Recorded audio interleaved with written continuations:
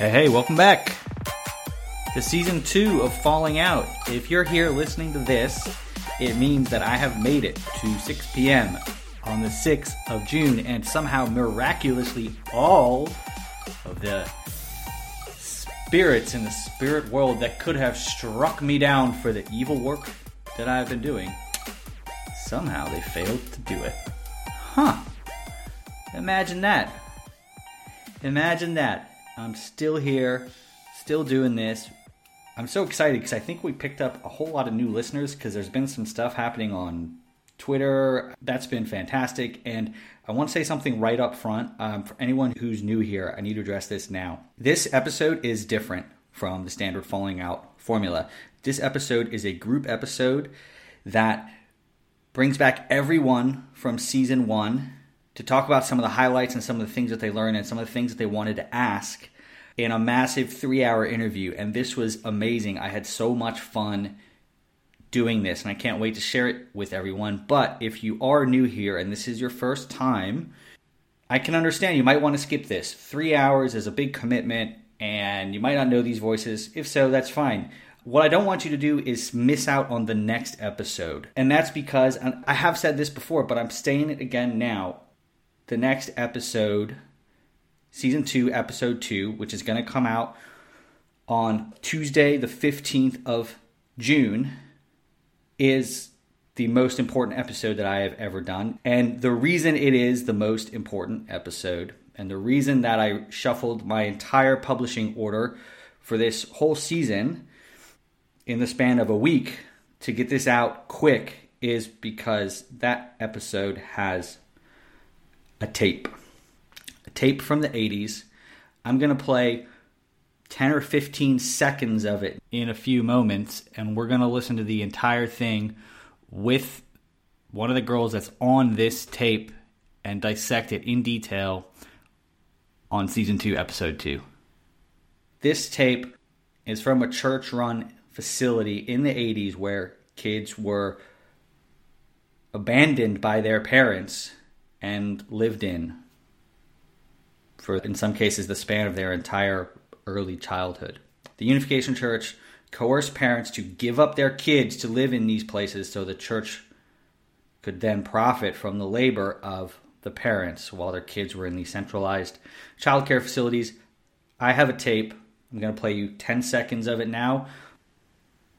Snowing cold windows of the dark night, lift off the weight of your cold and glisten.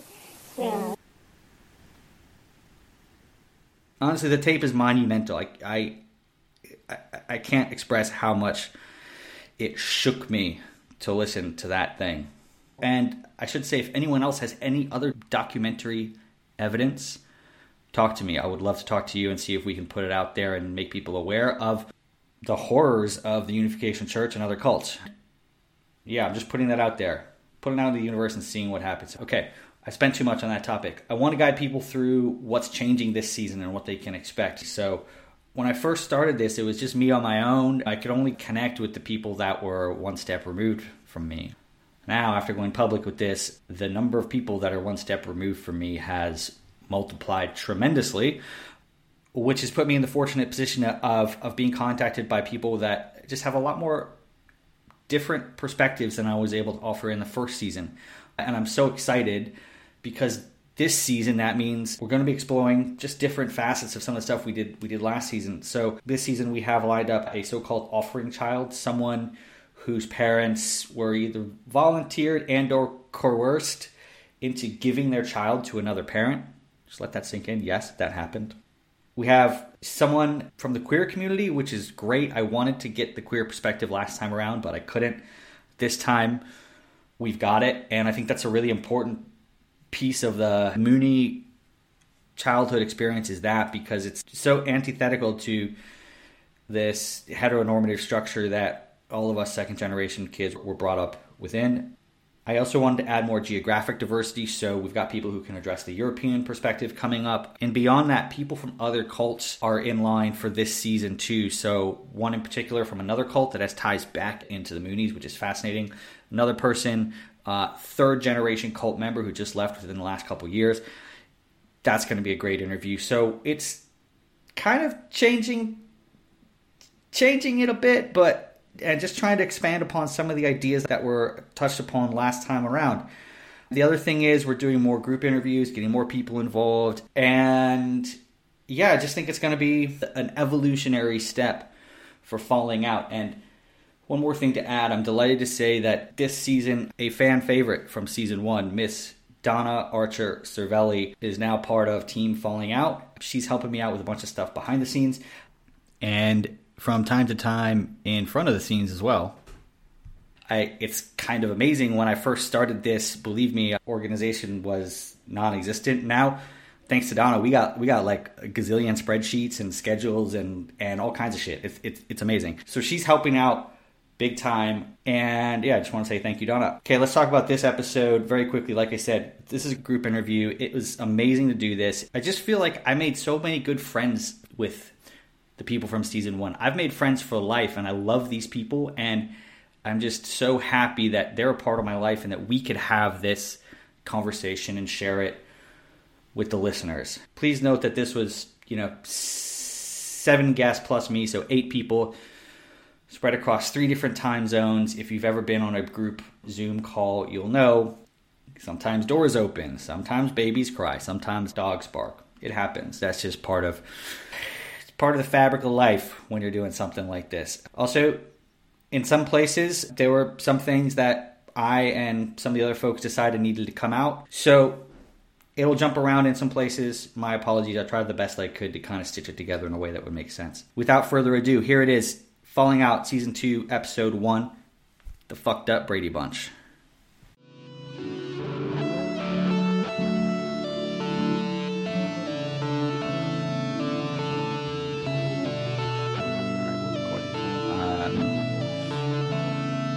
Cool. Right. Well, let's get started. Thank you, everyone, for being here. This is a real pleasure, a real treat to have everyone from season 1 back for the beginning of season 2. And I'm just delighted that we could arrange this with everyone. And I guess the reason that I wanted to bring everyone together in this format is I've spoken with almost everyone after the publication of their episodes, and they've come to me and said, "Hey, people have approached me and said X about how this has impacted their life." And I've kind of aggregated a lot of that feedback on my own, but I thought it would be awesome for people to hear that directly from each of you. And that's why I wanted to bring everyone here today, is to kind of tell people what the impact has been. I just think it's better hearing it from you as opposed to hearing it from me. I got some questions for everyone as well. And specifically, well, number one, it's that, like, has anyone contacted you, and what has that contact been since publication? And number two, what would you like to ask? Pick one person of the other people and ask them a question about their interview.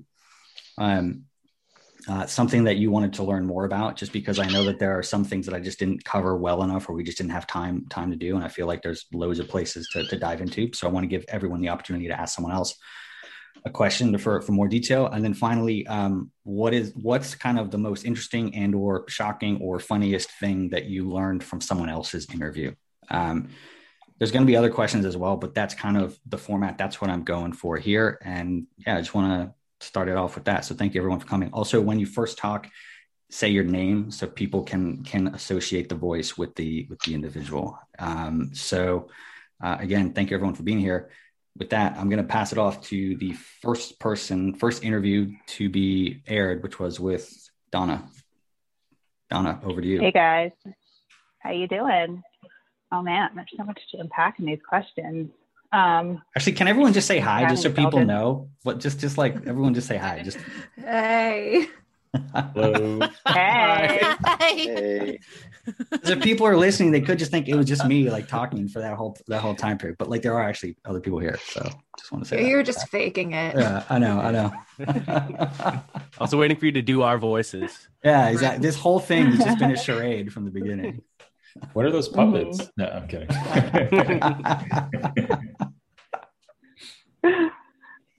That's awesome. it's so cool, like being here and seeing everybody's faces. It's like this really fucked up Brady Bunch picture of like all the wonderful, like the spectrum of like the cult experience. So I'm Donna. I was from episode 1 and 2. Has anyone contacted me after the interview? I would say a couple people have reached out. Mostly people that I either went to school with or just who I knew from back in the day or just randomly knew from the social media world. And I think one of the biggest things that came out of those contacts was just a validation of how important it is to kind of share that story. It was also really interesting to see the reaction to my stories through somebody else's eyes. You know, I think through the telling of it, you know, it happened to you, it happened to me, you know, and until you say it out loud and people react to it and they're like, wow, that was really fucked up. I can't believe that happened. And I can't believe like this is the trajectory of your life. And it wasn't until that moment that I was like, oh, wow, yeah, maybe there is something here and there is value in speaking out. But I think it was also great because then, you know, it was easy enough to relate to people and say, you know, yes, this happened, but here I am and I'm on the other end of it. And I think it was cathartic in a couple instances because we were really able to talk out some of the similar things that happened to them. And I think, you know, just from being in a high demand group, there was such a mask that everybody was wearing where it was like you had to be a certain way in front of everybody. And then you have all these other feelings underneath that you can never let out. And it was just really nice to kind of meet people on the other side of being in the cult, you know, like people on the other side of the Moonies. So, I mean, that was pretty cool. Do we want to go into section 2 and 3 or is it just going to be like a round robin? No, well, yeah. Does anyone have anything to say about that? I mean, that's something a lot. I mean, what's happened? A lot of people have contacted me about a lot of things, but I would say one of the main things is just people who grew up in the group like us being like, oh my God, it's great to just hear these, like this happened to other people. This was real. This was real abuse that we suffered. And just the fact that other people experienced it and like, they're okay now, but also it was traumatic for them to go through as well. So like, I've just heard a lot of people come to me and say, thank you so much for, you know, just for offering this forum, for doing this, because people are finding it really cathartic to hear these stories. So I also have to say thank you to everyone here for being involved in that as well. Because it's been, I mean, the feedback that I've gotten has been incredible. Like every week people are coming forward and saying, thank you so much. This has really kind of helped me to process whatever I've been through, basically. Yeah, this is Jenna. I was actually one of the people that reached out to Donna because I think I heard your episode before I talked to Elgin, and hearing your story about New Eden was so affirming for me because I went to New Eden the year after you and I was like, oh my God, it was a fever dream. Like I doubted so much of my own experience. So our conversation was super helpful for me. Yeah, definitely. I think so for me too, because I always felt like the odd person out, like, and then you just don't realize, like, because there was a lot of bullying and there was a lot of like, you know, things that had happened. And I think just to hear somebody went through that, it's very validating. It's almost like a confirmation that no, my experience was correct because somebody else shared it, you know, and, you know, I'm sorry that you experienced something similar, but, you know, it's nice to kind of have a partner in that. Yeah, and I think the organization, really or basically with our entire lives, the organization like encouraged you to gaslight yourself and be like, no, this doubt isn't real. This thing that happened to me wasn't really that bad. I'm making it worse than it was. That's what the organization does to you from birth, or in Era's case from bibimbap, 7th grade.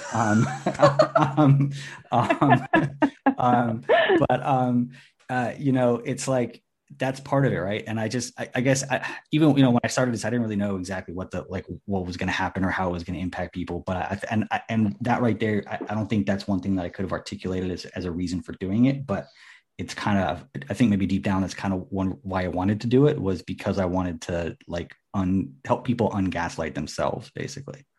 I mean, I'll be honest. When I recorded with you and when I listened back to it, I felt like, you know, I'm telling all my own stories, and you like she said, you've heard your own story so many times that you're like, oh, poor me, blah, blah, blah. Like, why is this interesting to anyone?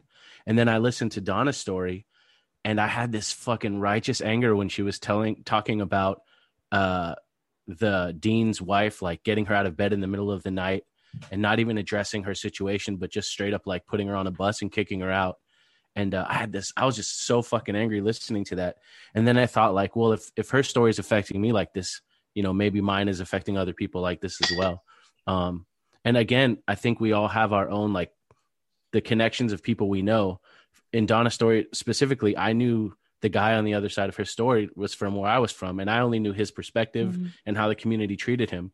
And to hear her story, like, it made the whole picture clear to me. So to me, her story was like, made me feel better about sharing my own. And on the point of righteous anger, like, I was listening to Faith's story and I reached out to you, Faith, like in the middle of it, because I was having like a rage attack when I found out that your parents wouldn't teach you how to drive, and they did that to my sister. And I was like, oh my God, these control tactics in these abusive families were so similar.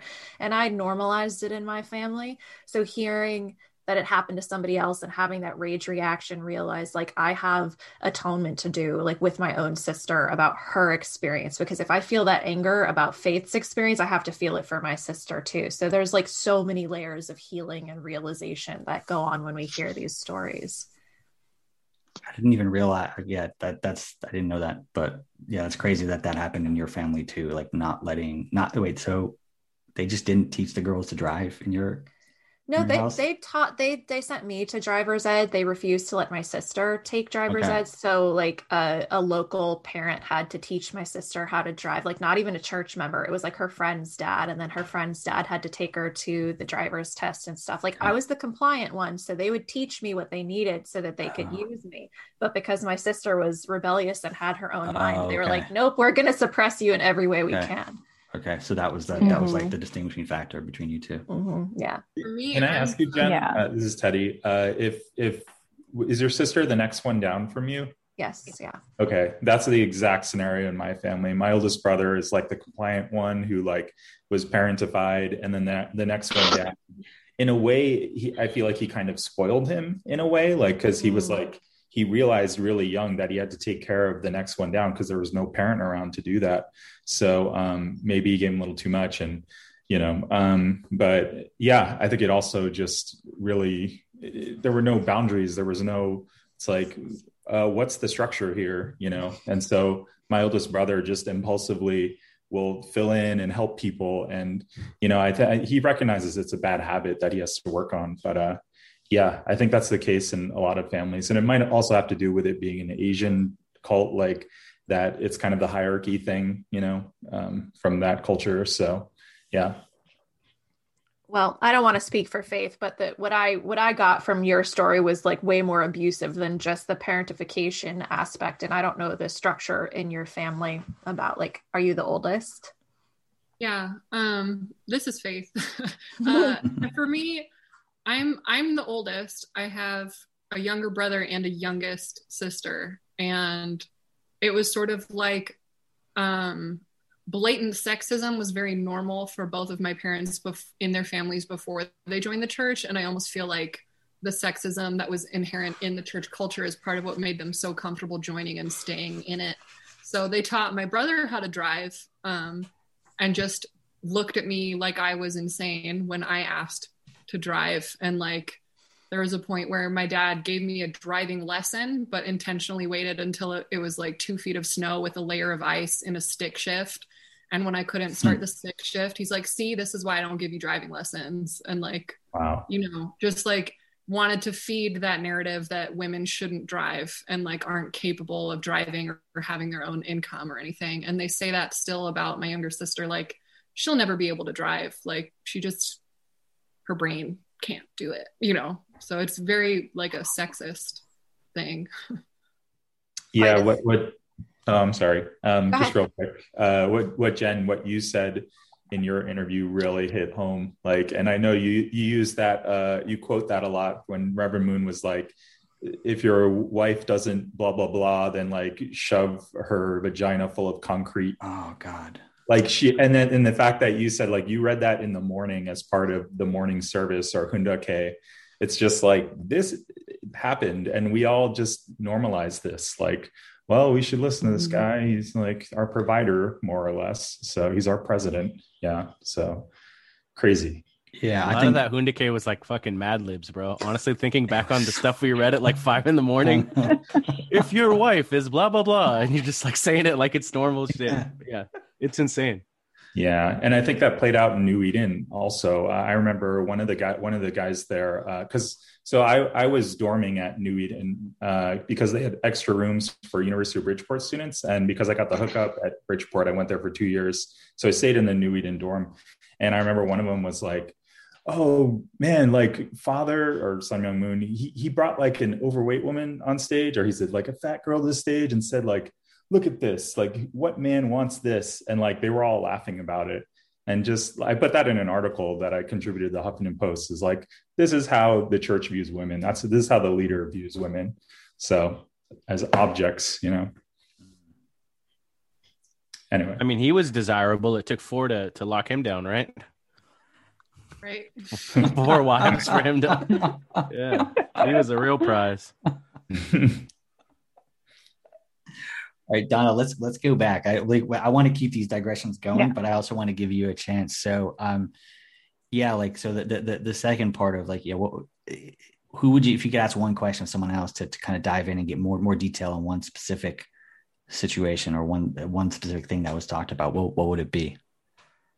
You mean like one question and one question? You get one question. Because I feel like I feel like it brought up so many things. It's hard to choose, quite honestly, because there were so many points in so many of the interviews where it was like, what the fuck? Like, that can't be real.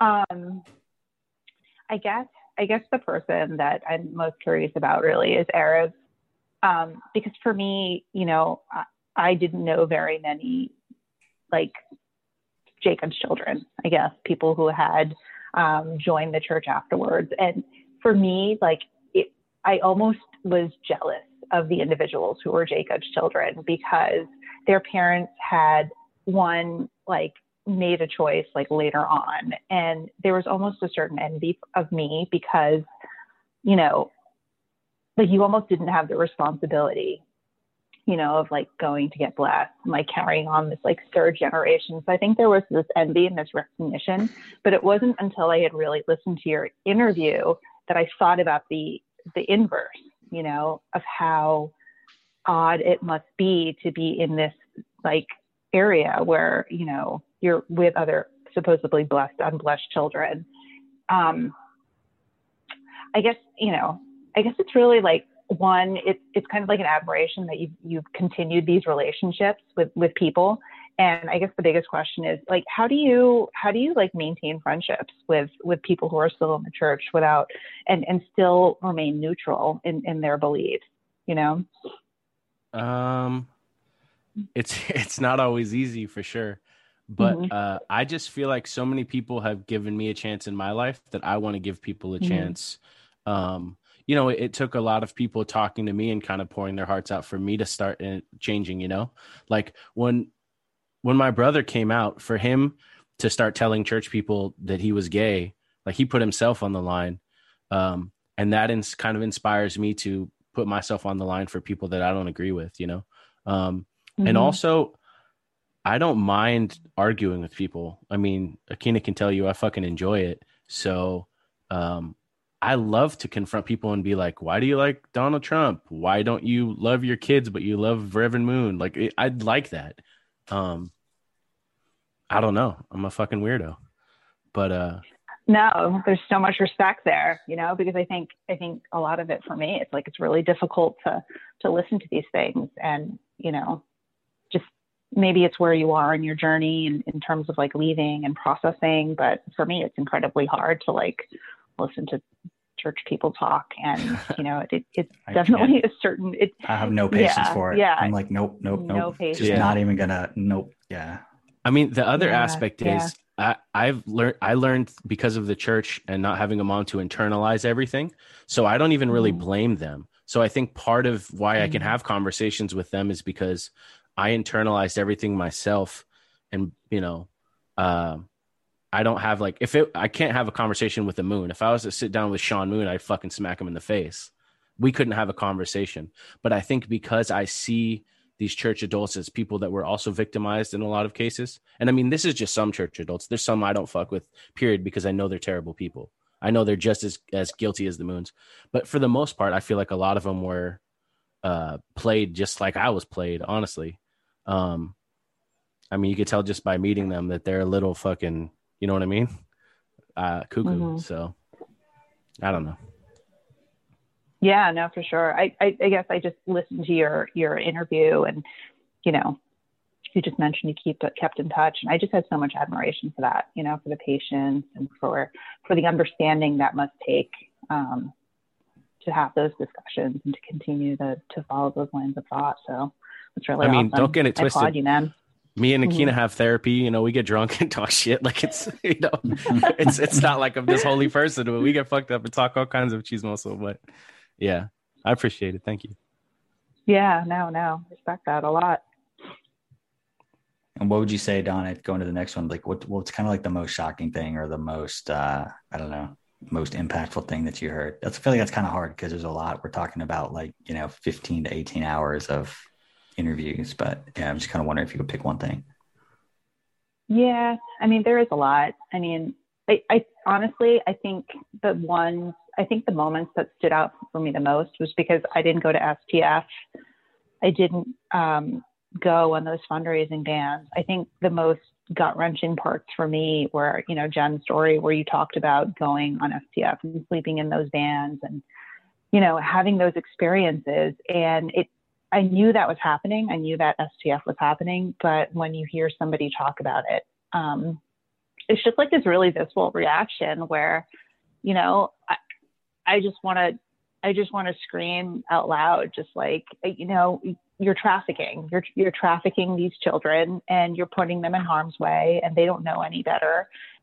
You're not giving them any tools for protection. You're not giving them any oversight. You're just, you know, forcing them into making that money. And I think, Elgin, when you did that calculation on the amount of money that Jen was bringing in, you know, just on like a, you know, back of the envelope calculation, it really viscerally struck me like how much this organization is profiting off the labor and off the sacrifice and off the faith of these members, and not only just members, but children, you know?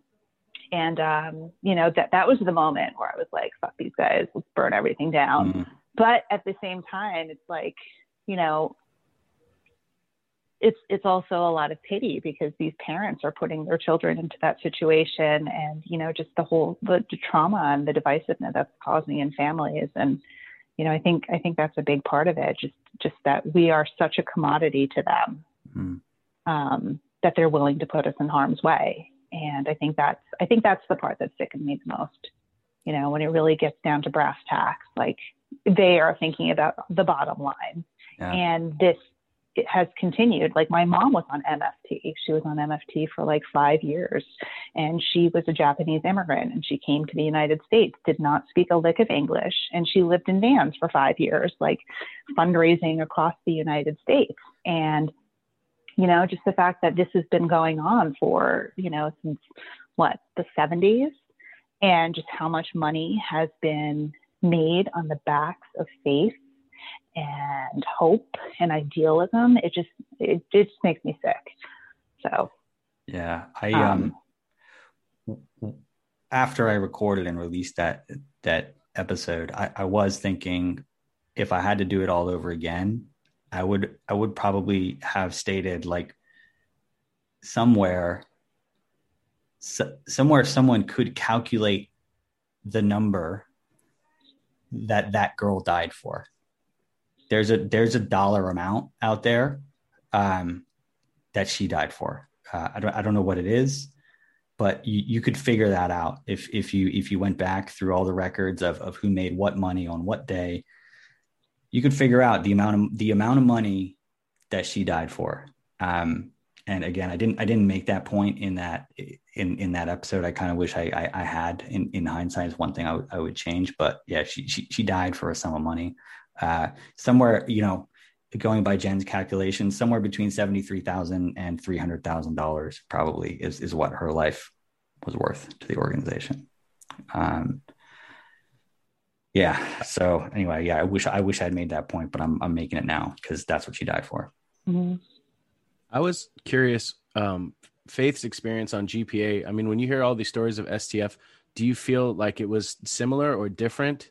Because you were there during the beginning of it, right? And it was supposed to be like STF alternative or something. Yeah, so just for clarification, Engineum changed the name of STF to GPA to try to compete with the program that I was on when we wouldn't sell our program to her. So GPA is actually the knockoff of the program that I was on. I was on NGA, and it was starkly different from any other program, which is why we were so successful with recruiting BCs from Europe, from Japan, from the East Coast, from the West Coast, from Canada.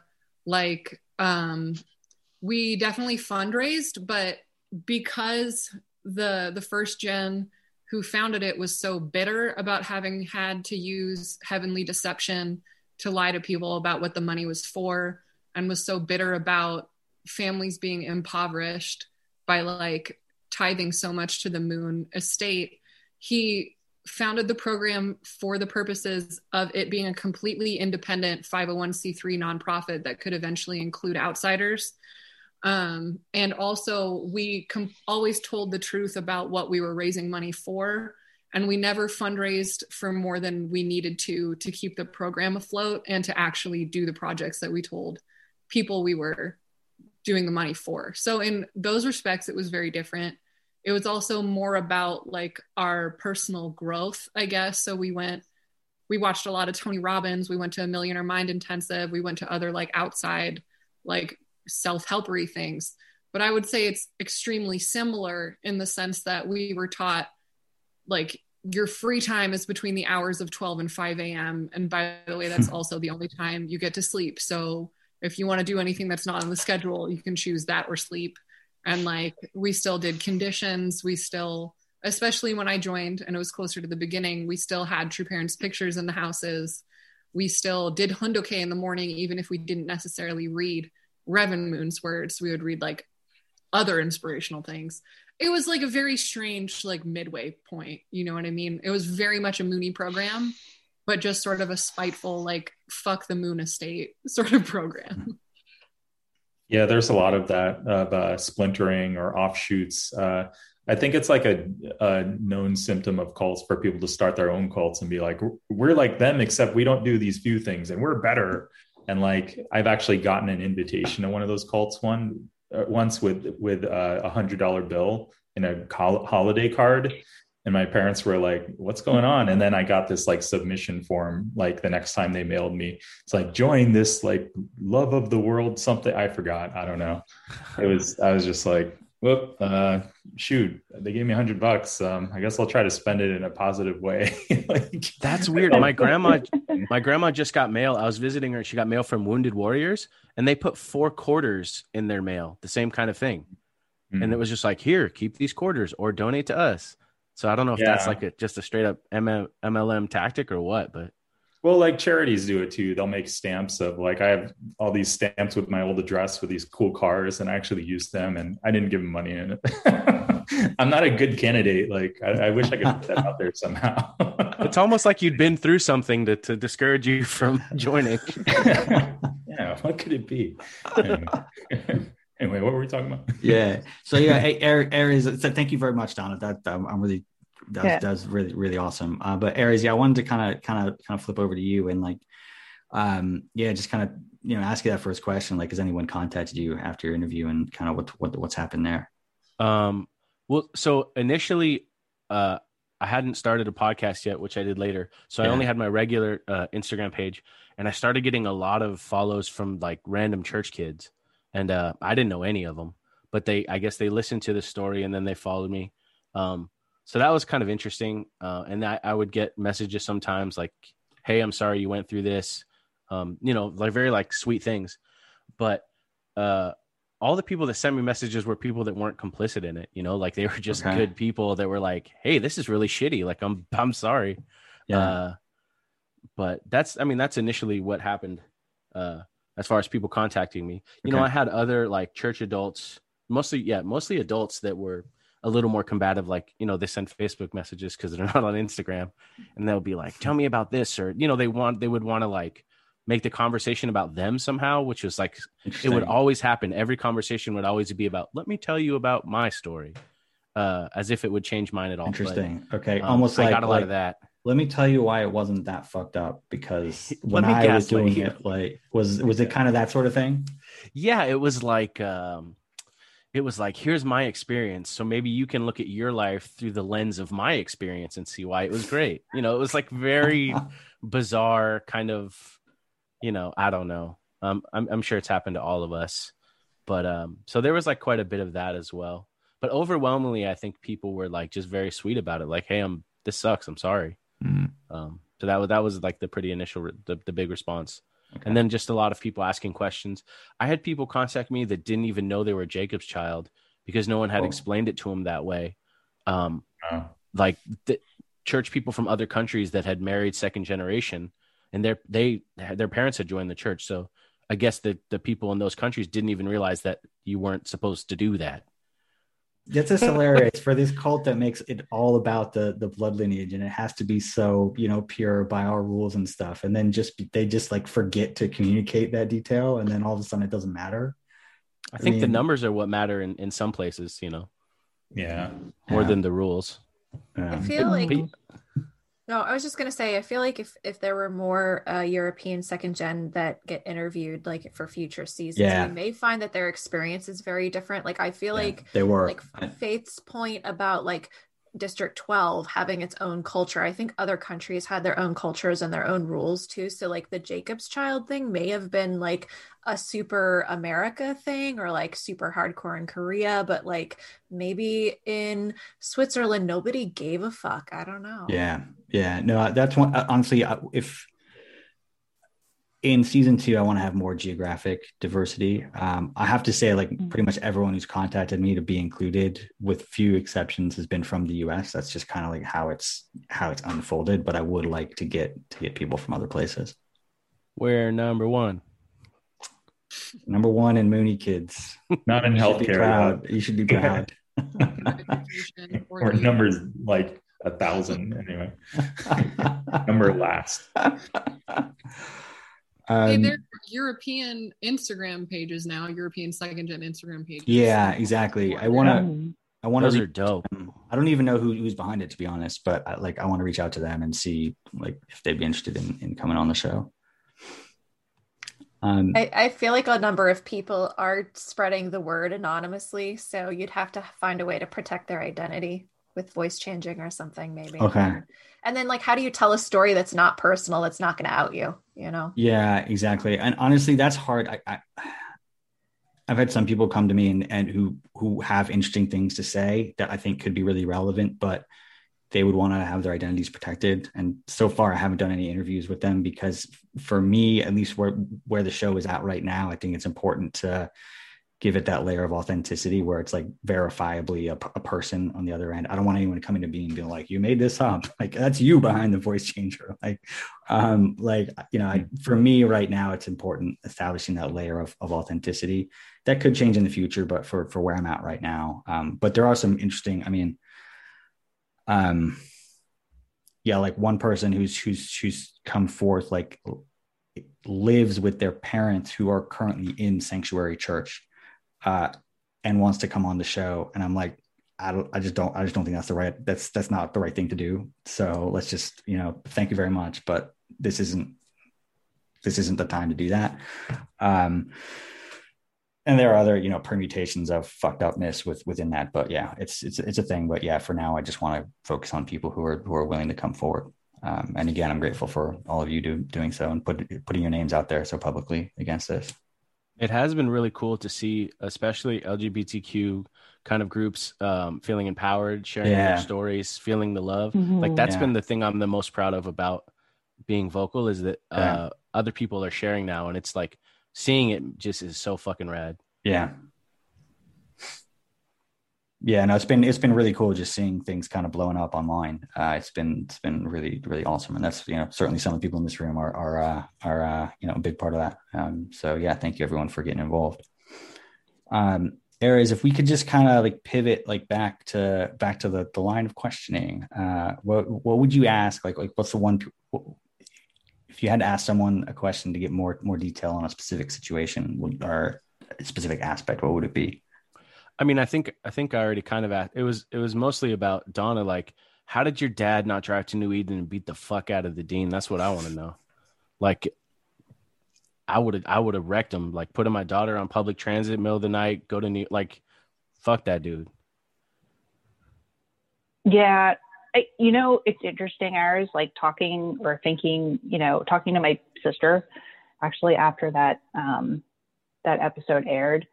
I think both of our experience, and like Jen and Faith brought this up in terms of women in the church, right?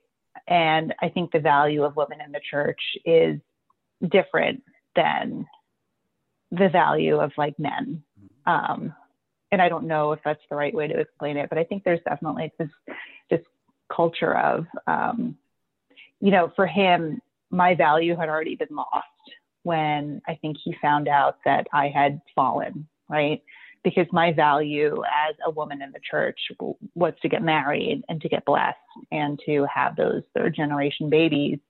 And for him, I think what happened is as soon as he realized that I fell, like my value to, his vision of like populating and being fruitful and multiplying had kind of disintegrated. So, I think this theme comes up a couple times in a couple of the interviews, how, and I read this in Namsa Kong's book, and it was kind of a gut punch that our parents were taught to love Reverend Moon more than their own families.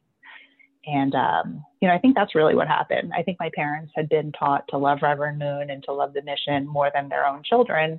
And when their children fucked that mission up, it was basically like, okay, well, I have 6 kids and I have 3 daughters, and I have, 2 of them are still viable. And the 3 boys are like the 3 boys, they're going to continue carrying it on. So I think there was that. And I think there was a moment where he struggled about like, he had kind of like lost his investment when it comes to New Eden.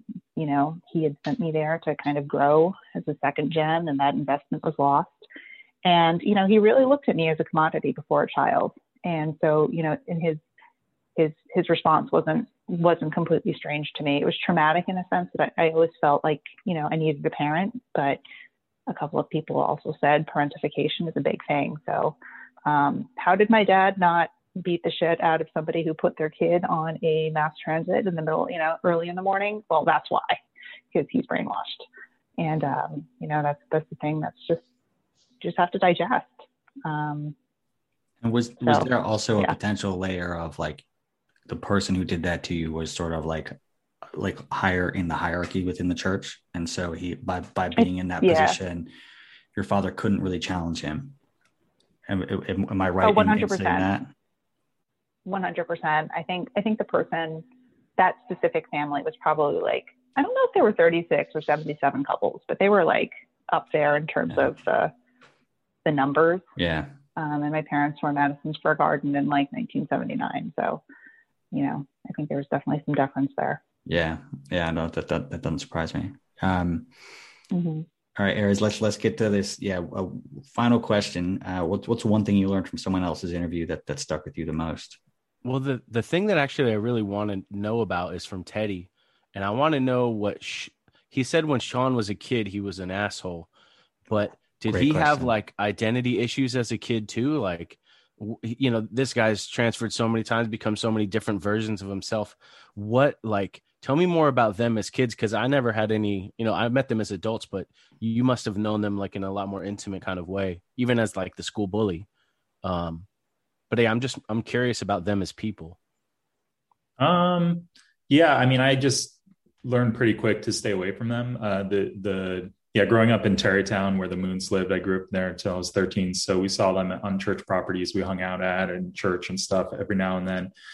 They would just show up. And he just was kind of like hungry for attention. He always had this kind of scowl on his face, like, and he wanted people like to like, hey, stop doing that, you know, like he told people what to do.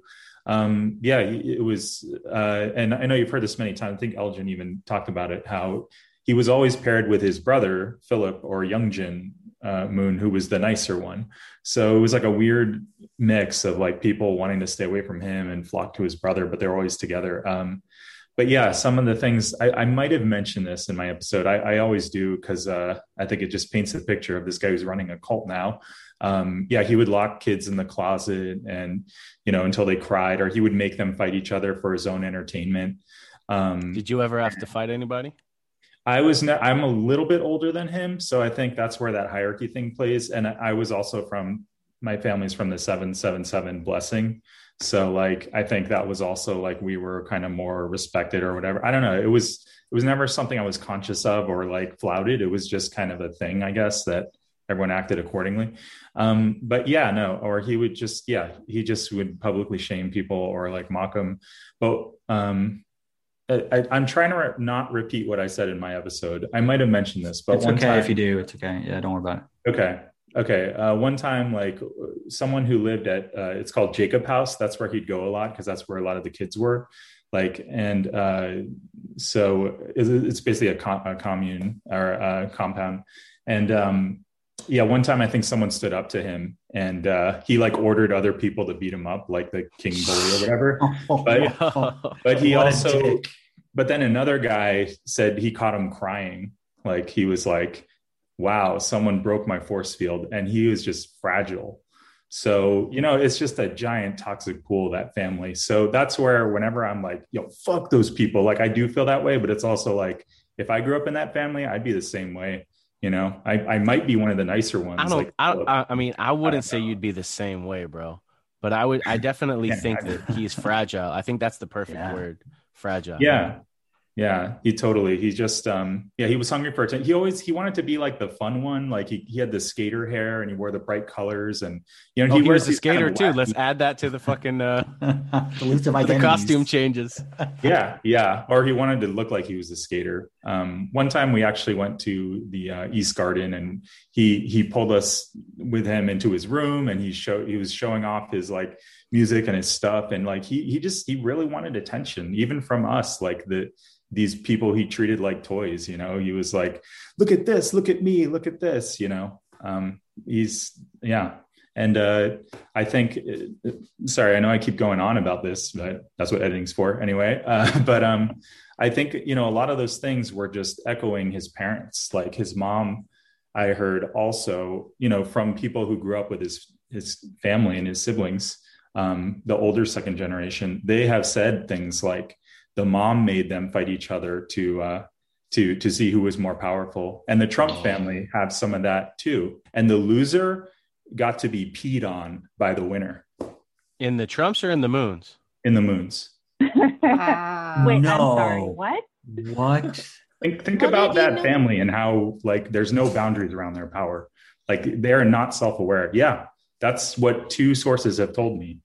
So yeah, this is a Mad Max Thunderdome shit. Yeah.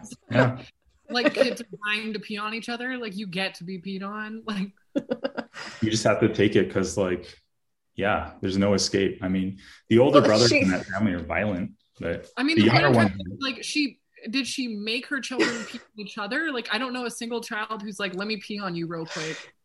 Like, whoever won the battle that she initiated for them. Can we just, okay, I just want to dive into, I want to ask you, I want to get like a really specific here. Okay.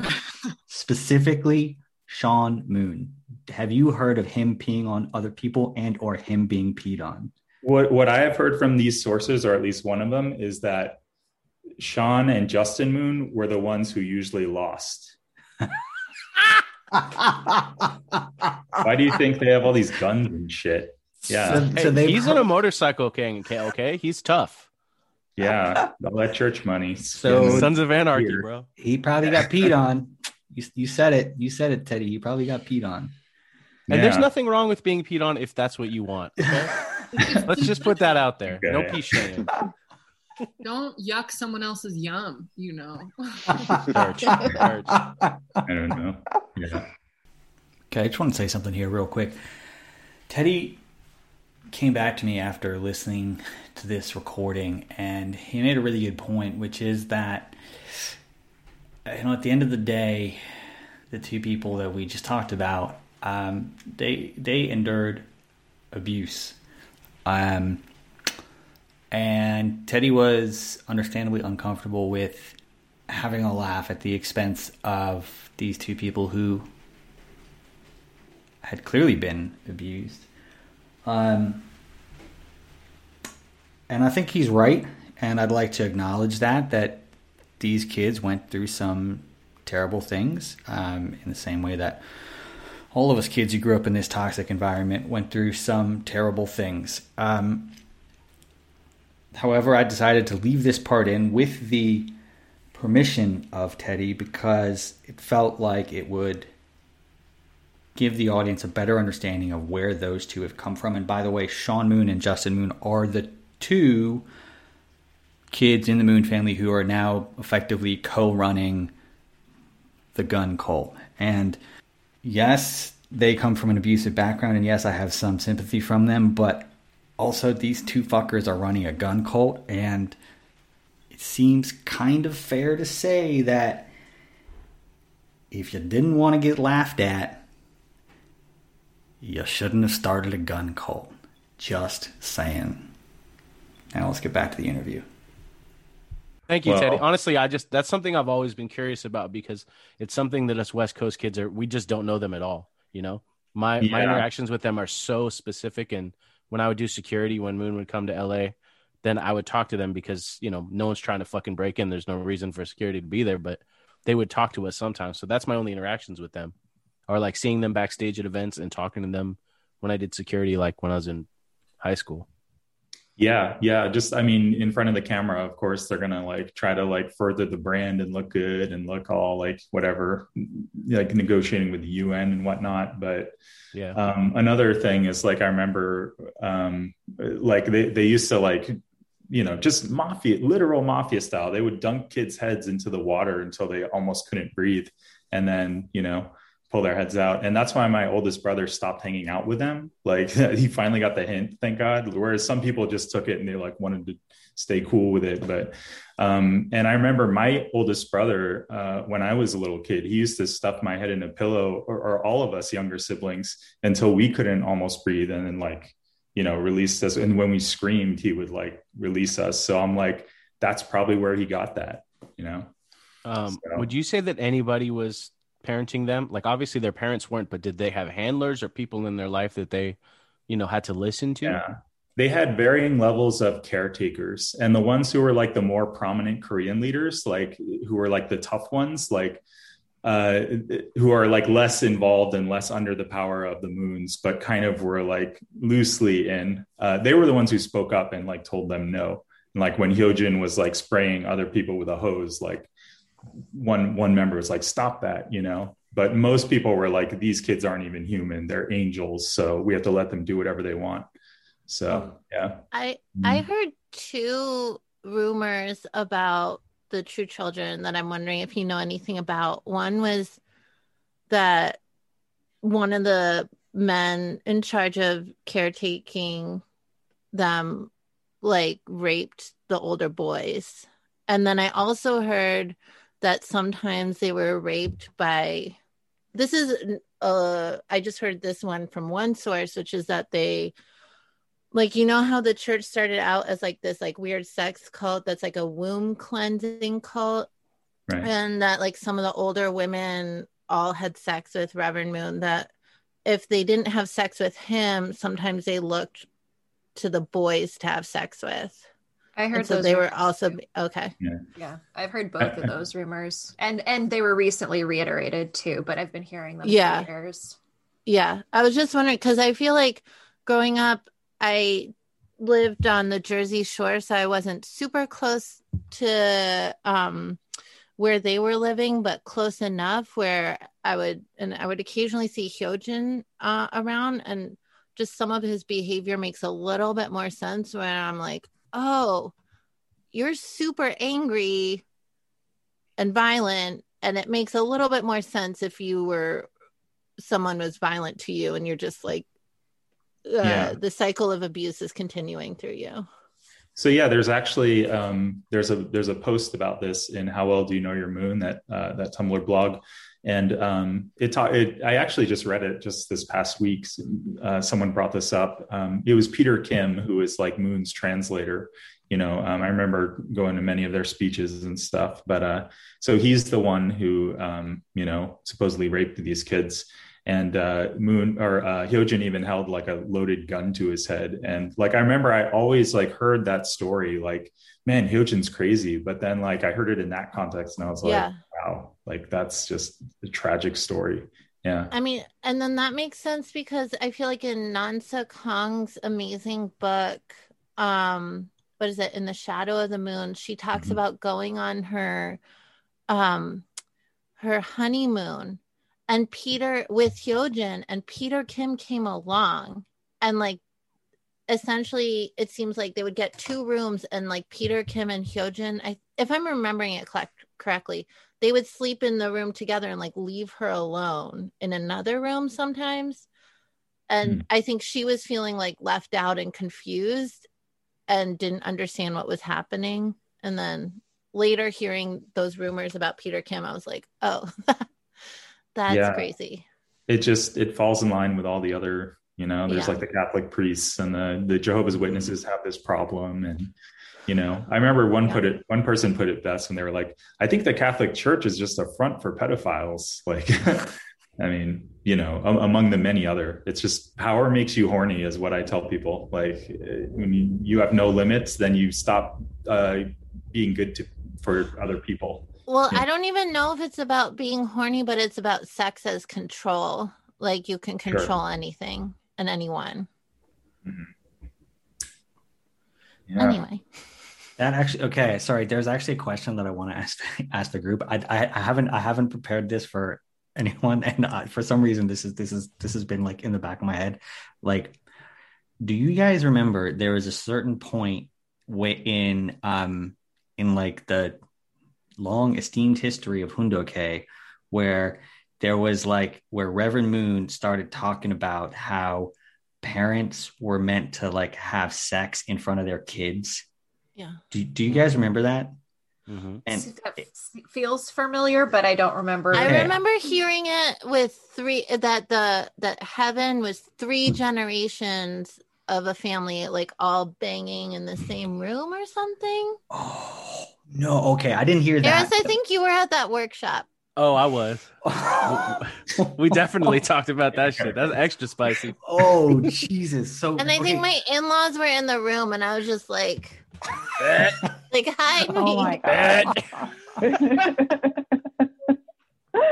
But that's not even, it's probably not even the craziest thing we ever read. That's what's insane. Oh, of is that course we just, not. Years and years of nonsense, and we just fucking were just like, yep, okay, yeah, that makes sense. Well, guys, if you think about, so, Akina, you mentioned the church started as a sex cult, and then our parents all performed the 3-day ceremony in front of an altar with the moon's picture, but then also cushions for the moons to attend spiritually. That totally tracks with what you're saying about like everybody's just banging together. It's a happy multi-generational orgy. Oh, that's why Reverend Moon could stay up doing those prayer conditions for 15 hours and 20 hours because he was watching people bang via the spirit world, dude. It was like a telethon. But I do now it all makes sense. I do I mean, you can edit that out, bro. So I remember reading that. I remember reading that with my parents in Hoondok. Being, it would be so holy if, blessed children would watch their parents bang, basically. Like reading that in my living room and like just kind of looking around at my parents and being like, okay, like so now what? Like you're like are you gonna do it because your Messiah has told you should. Like I just remember kind of being like, okay, this is gonna be really fucking weird, whatever happens next. But thankfully they never did it. But I'm just like, I'm sure they did it, just not with me in the room. But I'm just wondering, like, there must be some parents out there must have fucking done it. Like, it wouldn't, some I think it's been done. I don't have any proof, but if you think about the number of people out there that listen to this craziness, You're gonna get some emails now. Oh, yeah, exactly. If you're anyone gonna get some user would like to submissions. share their experiences, I guess let me know. Oh, it's gonna be a spicy episode of Falling Yeah, Out. yeah. Oh, Jesus yeah. Christ, Jesus. Well, just if you want to read more into like validate this, so it doesn't sound like we're making up some ridiculous shit. Yeah. Change of Blood, Lineage, and Ritual Sex in the Unification Church by Christy L. Nevelinen. Yeah, that's where you'll read and you'll see sources cited. Is legit sex cult, orgies, everything. It was all seen as spiritual. But I will pose that against, and I mentioned this in the Cult Vault podcast. What was sex like before Queen Victoria? Because supposedly she changed the whole game and made it very shameful. And before you didn't have to call it kink. You just did whatever weird thing, like the animal you were. And then, so I don't know. I just want to like weigh it against that, not that I'm for those things we're talking about now, but I live in this time. So yeah. No, that's fair. The thing that I've tried to say when I bring this up is like, you do you, right? Like if your religion is about ritual sex, that's fine. Humans have been doing that for a long time, but it's about consent and educated consent. And I don't think that our parents would have joined this church if they knew that that was the foundation of it. So just be real with people. Like, guys, it's about orgies. Are you in or out? Well, there's a big disconnect. Yeah, me too. Hell yeah. There's a big disconnect, I think, with first generation because they also want their kids to live a life that they never lived because they think it's better. Like all of them had a normal life and then got married again when they were like adults. So they all had sex and girlfriends and boyfriends. And then, they wanted their kids to live these pure lives and not have sex and wait till marriage. And so they don't even know, they didn't even experience what they want us to do. So I think that's a disconnect too. Mm-hmm. So they didn't even have the orgies like the Moons did. And the Moons told them, hey, this is how you're supposed to live. So it's just them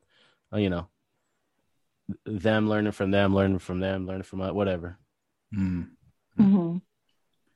Right, let's. In short, we should just go to Burning Man. Everybody. Yeah, exactly. Like one whole healing experience. Exactly. Do a lot of psychedelics. Yeah. Group orgies, and that's it. Mom and Dad. Yeah. Anom has entered the chat. I was looking at Anom and I was like, his first story. Yeah, Anom, you've been quiet. What you got to say down there? Yeah. Do more psychedelics. My man. You're going to do an ayahuasca retreat. That's going to be the next site of the ICFA conference for anybody who's interested. I'm just kidding. Wait. Oh. Yeah, me and Anom about to buy some tickets, Donna. Don't play. We'll be there. Yo, just take over Camp Sunrise. Restore it. Bad trips. Bad Restore trips. a bad Don't trip. do it there. Don't do Okay. it there. No. I think I heard later we'll that they just do it actually somewhere rented. Yeah, they rented Camp Sunrise up here, so it was never theirs. But It's anyway. I think I think it. now it's a boys and girls The camp, Boy Scout camp. Club. If you look Yeah, on it's like Google a Unitarian Maps, church. if you look Oh, at yeah. Google Maps, everything is like boarded up there too. It's really dark. Oh. Well, I have mixed. I mean, there were benefits from all that exploited money that gave us like these events and stuff. So, it was nice to go to summer camp and see everyone. So, I don't want this to be like not without dimension, like our experiences. But we do talk about the things that haven't been talked about for our whole lives. So that's why that all comes pouring out. So I'll just put that out there. Yeah. Actually, Teddy, just let's kind of switch to you and just kind of like ask you those same questions. So like number one, like has anyone contacted you? I feel like maybe because you've been probably the most vocal of this group, maybe like anyone who was going to contact you would have already contacted you. But yeah, I just want to ask that question. No, you got it. Yeah. When I was on that A&E show in 2018, I got I had to kind of hide my Facebook profile and then make like a public like page. So I was getting all these message requests and people were saying like really kind things. I was like, oh, it was very healing and very warm of people to say. But yeah, for falling out, I guess maybe not as much, or I guess, I don't know. I get them. Yeah. I've put myself out in like many different platforms now. So it's hard to know where they sometimes they'll say, I heard you on this thing. Yeah. But most of the time they're like, hey, it's cool you're doing this. And, you know, so I couldn't tell you, but one time, like after the A&E show, you know, because I was confronting Sanctuary Church with the AR-15s and everything, this one like hardcore Republican, probably also from Pennsylvania, was like, you think you can come here and take our guns? And, you know, total just like, you know, far right troll kind of. And then I know how to deal with people like that because like we grew up with church members, right? So I just explained things like very well. And I was like, and then my mom got shot, and he's like, you're right, I'm sorry, like I shouldn't have. I think so. Like he was like a gentleman in the end. And then I doubled down and I was like, and you know, sources like the Washington Times, blah, blah, are connected to Moon. Did you know that? And like, he didn't respond after that, but I was like, cool. Like I'm reverse brainwashing him. Like I'm putting him in a vulnerable position and now like feeding his head with shit that's real. But yeah, anyway. And what would you, what about like, you know, if you could, ask someone else just for a bit more insight about a specific situation that they face, what would you ask? I mean, what comes to mind immediately is your last episode with Jen, and just God, what a mind-blowing episode. Like that's one of those moments, you know, podcast moments, just talking about being on the same, you know, labor trafficking team as the person who was raped and murdered. But I feel like I want to step in and clarify, because this has come up. I was not on this person's team. I was on the other team that was in this city. So her team had already found this information out, and I found out before like the rest of STF found out. So I don't want to make it like an association that I didn't have. Sorry to cut you off, but I wanted to step in with that. Okay. Yeah. But I think that episode speaks for itself. I'll just refer people to that. I kind of don't feel like it's comfortable to elaborate on that, you know, like I feel like that was done there, and it's probably like really, it's traumatic. But I like, it was hard for me because there have been a lot of podcasts, like, you know, in April, it's basically called Mooney Month, thanks to Callable Podcast. Sorry, cross promoting here. So I listened to a lot of podcasts like about like Mooney stories. Like I can't get enough. I'm always like, I'm not ready to go back to regular podcasts. I want to hear more of our stories. So I just keep eating it up. I'll find old episodes with Unification Church members, but but one part that I really was like, yes, like a yes moment was when Eris said, yo, fuck the Washington Times. I was like, yo, fuck the Washington Times, bro. Yeah, because I mean, I think that's the end game of the church, is to influence politics. So that's the bridge of everything we grew up with, the crazy world. That's their way of normalizing it in society. So I'm like, I always, whenever someone on Facebook or something like posts something from the Washington Times, I'm like, let me give you some information, and I'll refer them to sources about it. And the thing is, it's considered like a relatively tame right-wing outlet, because I think, you know, they've toned it down a bit since they went online. But then their opinion articles are like, Antifa was at, you know, the Capitol riots, you know, that they were cited as saying that, and then other news sources called them out as that. And I don't want people to be like, they're just this crazy right-wing thing. It's like, no, like really popular national news stations and commentators reference it, and we all know where it comes from and how they sustain themselves with labor trafficking of our parents and children. So it's just like, that's what I want to get out there. So I really appreciate that you said that, man, and just like the Eris way. they're I think that what they write is super intentional. The people that write for them, a lot of them are church members. I think they're feeding a very dangerous, divisive narrative. And when I see on Twitter people using their articles to like support themselves, you're a fucking idiot. You're getting played. These guys are, they're trying to feed you a very specific agenda. So fuck the Washington Times. Yeah. And I mean, here's the thing, that they may not be the most right wing now. You know, clearly there are others that are further right out there, but they were the first. As far as I know, they were kind of like the first one in the 80s to establish that voice and kind of achieve sort of recognition and push themselves just by sheer spending as much money as possible to get themselves onto the national stage. So they may not be the most right wing, but they set the foundation in the 80s for everyone else to follow, basically. Yeah. I mean, they just went there because they could, because, we have this guy this messianic figure who took what he learned from North Korean prison camp to indoctrinate American members into his church, basically. So, and then he created a newspaper, Yeah. So, but one more thing about the Washington Times, like an ex-member actually spoke to me after he saw one of my appearances, and he said, like, yeah, I was there when they started it. And he was like, whoever the leader was it Bogi Pak or one of those, the Korean figureheads, like said, like, they had to sign some document or fill out some form where it was like they have to request a salary. And he was like, now, when you fill out these forms, remember that your brothers and sisters are all working hard, fundraising in vans for you around the world. So ask for the smallest amount possible. So yeah, that's just to give you like a little clue of like where they're coming from. Yeah. I've also heard rumor that many of the members were pressured to tithe their checks back, or even like sign their checks back over to the church too. So they weren't getting the salary that they were even asking for, essentially. Mm-hmm. Wow. Yeah. That's not even surprising. You just create any spiritual reason.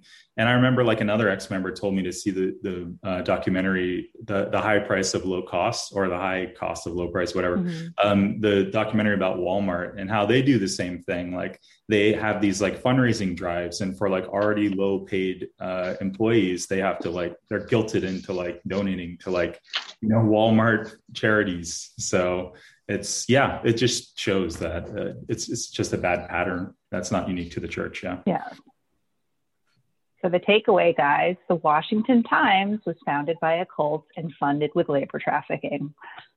Yep. Labor trafficking of people who were indoctrinated away from their families and told them their families were evil, and they are grafted onto the Moon family. So that's what you're reading. Like that's where it's coming from. Mm-hmm.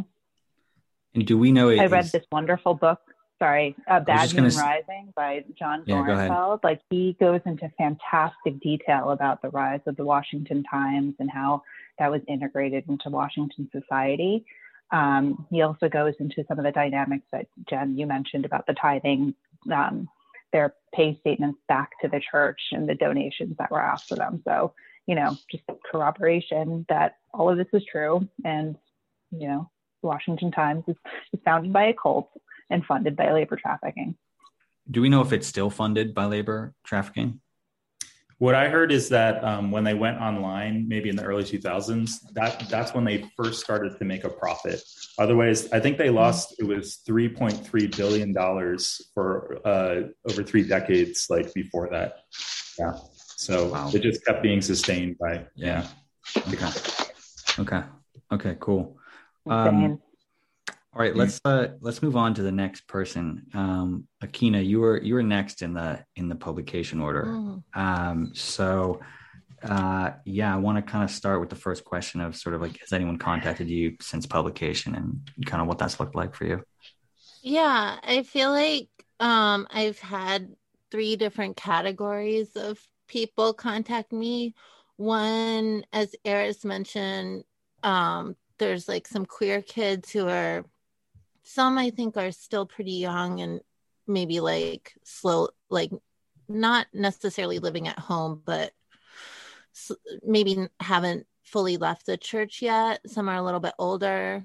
Just saying thank you for not pushing my brother away when he came out as trans, which seems like a bare minimum for like humanity. So but I was really glad to hear that feedback from people, because when I listened back to the episode that I did, I was worried that I didn't come across as supportive of him, because I immediately started talking about my rage for the church, for like how they made him feel. And I was like, oh, I just sound really, really, really angry. Hopefully people realize I'm angry at the church and not at my brother. But I guess people got that. So because I got that in that interview, and also every time I listened to it afterwards. Yeah, because I just feel like that was my first reaction, was like, oh, like before then I had just thought of the church as being like a weird thing, but not like necessarily like that bad. And then realizing that he wasn't straight, I was like, oh, this is a really terrible institution, because it made you feel that bad. And that scared to tell me. Yeah. So some queer kids, some friends that have left the church, but I didn't know it, contacted me to say that they were out and to say that they missed me. And Aw. so I've been like talking with some friends that I hadn't talked with for like over a decade, and that That's has amazing. been so amazing. Yeah, because I feel like so I don't speak to my parents, and I guess I just thought like when I stopped talking to them was kind of around when I left the church, and I guess I just thought like I didn't have a history anymore, or like my childhood, there was nothing. I don't know how to explain it. I just felt like kind of rootless in a way. And so hearing back from these friends that I grew up with just like makes me feel like I have some of my history back or something. I also have some friends who like didn't grow up in the church who've listened, and I think that was really shocking for them. Even though I've been pretty open about my past, I feel like I have a dark sense of humor, so I'm normally just making awful jokes about it. And so they were like, oh, we didn't realize it was that bad. Also, a couple friends mentioned that it was kind of hard to listen to, just that we have our own shorthand. And so there's like this whole there's like a language gap between us and outsiders still. That's which I interesting. found kind of Okay, because interesting. the so-called outsiders that I've asked, so I don't know how far they've listened, but I've asked them that question, like, do you ever get lost by the lingo? Can I do a better job of guiding the uninitiated? And Yeah. so far, everyone I've asked that question to directly has said no, I get it, I can understand it, you're doing a good job. But sounds like you've got some feedback there that maybe I could do a better job there. So that's interesting for me to hear. I just heard it from like one or two people, and it was interesting because I was like, yeah, I thought Elgin did a great job like explaining everything. I thought we overly explained things. And then just to realize maybe there's still a couple terms we didn't fully explain was interesting. Interesting. It could also be if they're, I mean, I don't know how, if they just went in and listened to your episodes, they probably did. Then they might have missed kind of everything that happened before then. And I feel like the knowledge kind of builds over time. Totally. At least I hope so. I feel like for the first few episodes, I was better at being like, oh, what does that mean? What does that mean? Can you explain that? But as time has progressed, I've been less specific about like trying to ask those questions. I feel like it would be something that like I wouldn't really sweat. I didn't mean it as like feedback for the episode. I just more meant like there's still so much that outsiders don't know about the church. It's like our childhoods were so insular and secretive so much that I just found it interesting that there's still a little bit of like an experience gap where like I even talking about things like I feel like a year or two ago I was talking with friends and I was like, wait, is co-driver a outside word? Like, do people know that? Because like I feel like my friends from STF use that all the time. What is it? I've never heard of it. It's like so I didn't actually go on STF, but like I feel like this term was around a lot on the East Coast, where if you're not the driver, you're sitting next to the driver. It's your responsibility to stay awake, keep the driver awake, keep them hydrated. Like if you go to sleep, it's like you're bringing like an element of like satanic attack onto the whole van. Wow. Verify this. Absolutely. Yeah. And so I was like getting in a car with friends to go to like art openings like a year ago. And I was like, thinking to myself, like, okay, who's going to be co-driver? I mean, and then I was like, co-driver is definitely not a Mooney term. Like, I mean, maybe this is just because when I was making friends outside the church for the first time in Portland, I was hanging out with real blue collar type people who know people who are truck drivers, So co-driver is a very common term.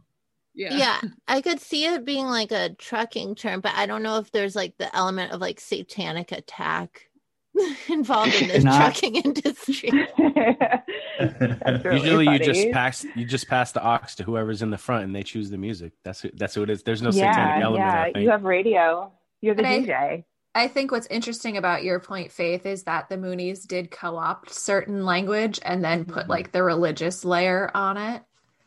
So, I mean, because like in my family, we had like the navigator. I was the navigator with the maps and stuff, but there was like a specific role on STF if you were sitting in the front. And everybody told me before I sat in the front for my co-driver responsibilities, this is when sleepy spirits are going to attack you the most. You know, Fucking sleeping spirits. Are you kidding me? sleepy spirits. I remember I tried to read that Thomas guide once, which is like the maps, and my captain was like, "Nah, son, you're in the back." I couldn't read that shit at all.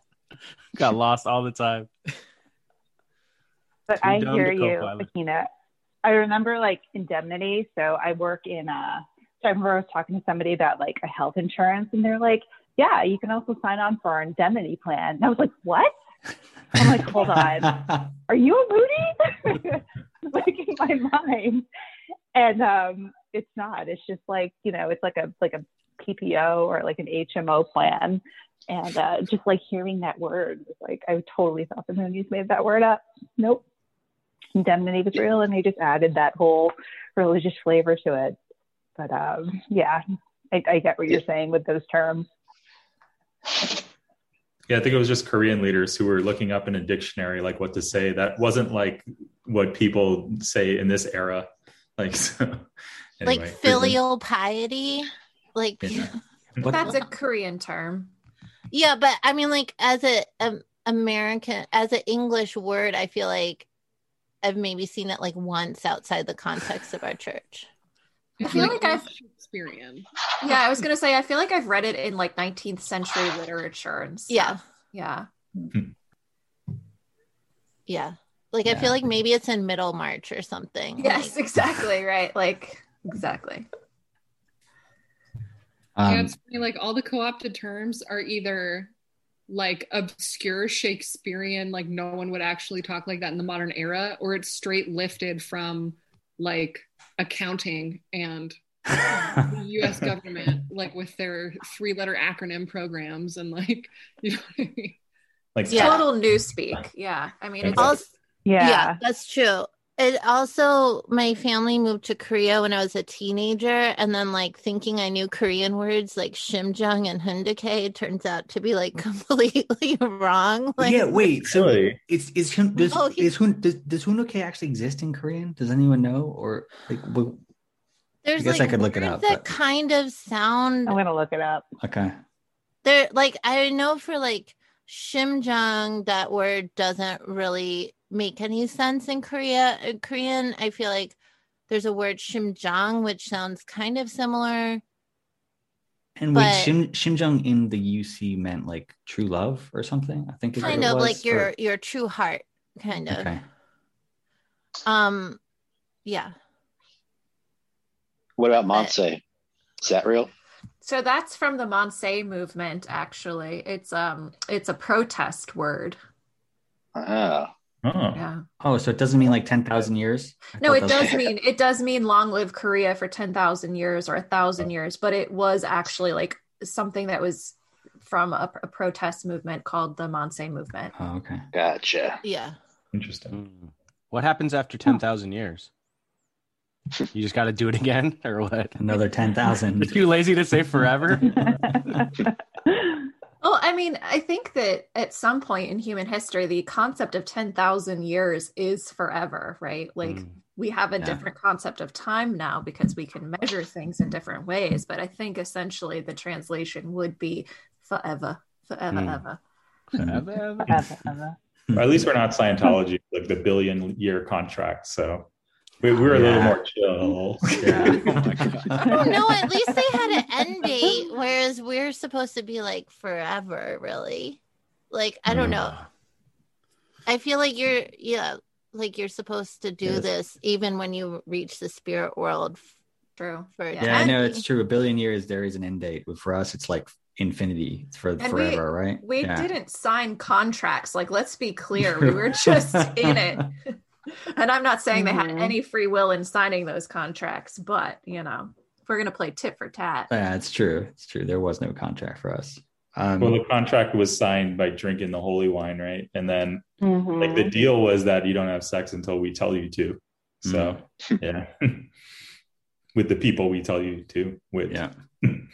Yeah. In the position. That's true. Okay. In the position. And then the next position. Who would have thought like giving people wine would not lead to sex? Like I feel like they should have chose something else. You know what I mean? Like drink a little vino, you know what's about to happen. What do I know? I'm an idiot. Let's not go down this road. I think we all know what made it holy, for lack thereof. Akina, if you could like next, just kind of rolling down this list, like what would you ask if you could ask another person for kind of more information or more detail? I feel like I already asked Teddy about the true children. So I feel like I jumped the gun on that question. That's okay. It had a great answer. We got the Sean Moon being pissed on. That's a great Allegedly. answer. Allegedly. Oh, excuse me. That was one source, Allegedly. and a second source just Yeah. like nodding her head very carefully, like. This is going to become merch somewhere, though. Like you're going to have a T-shirt with an image of this. I already have the yellow color scheme. It's getting. Oh, dude. Wow. Dang.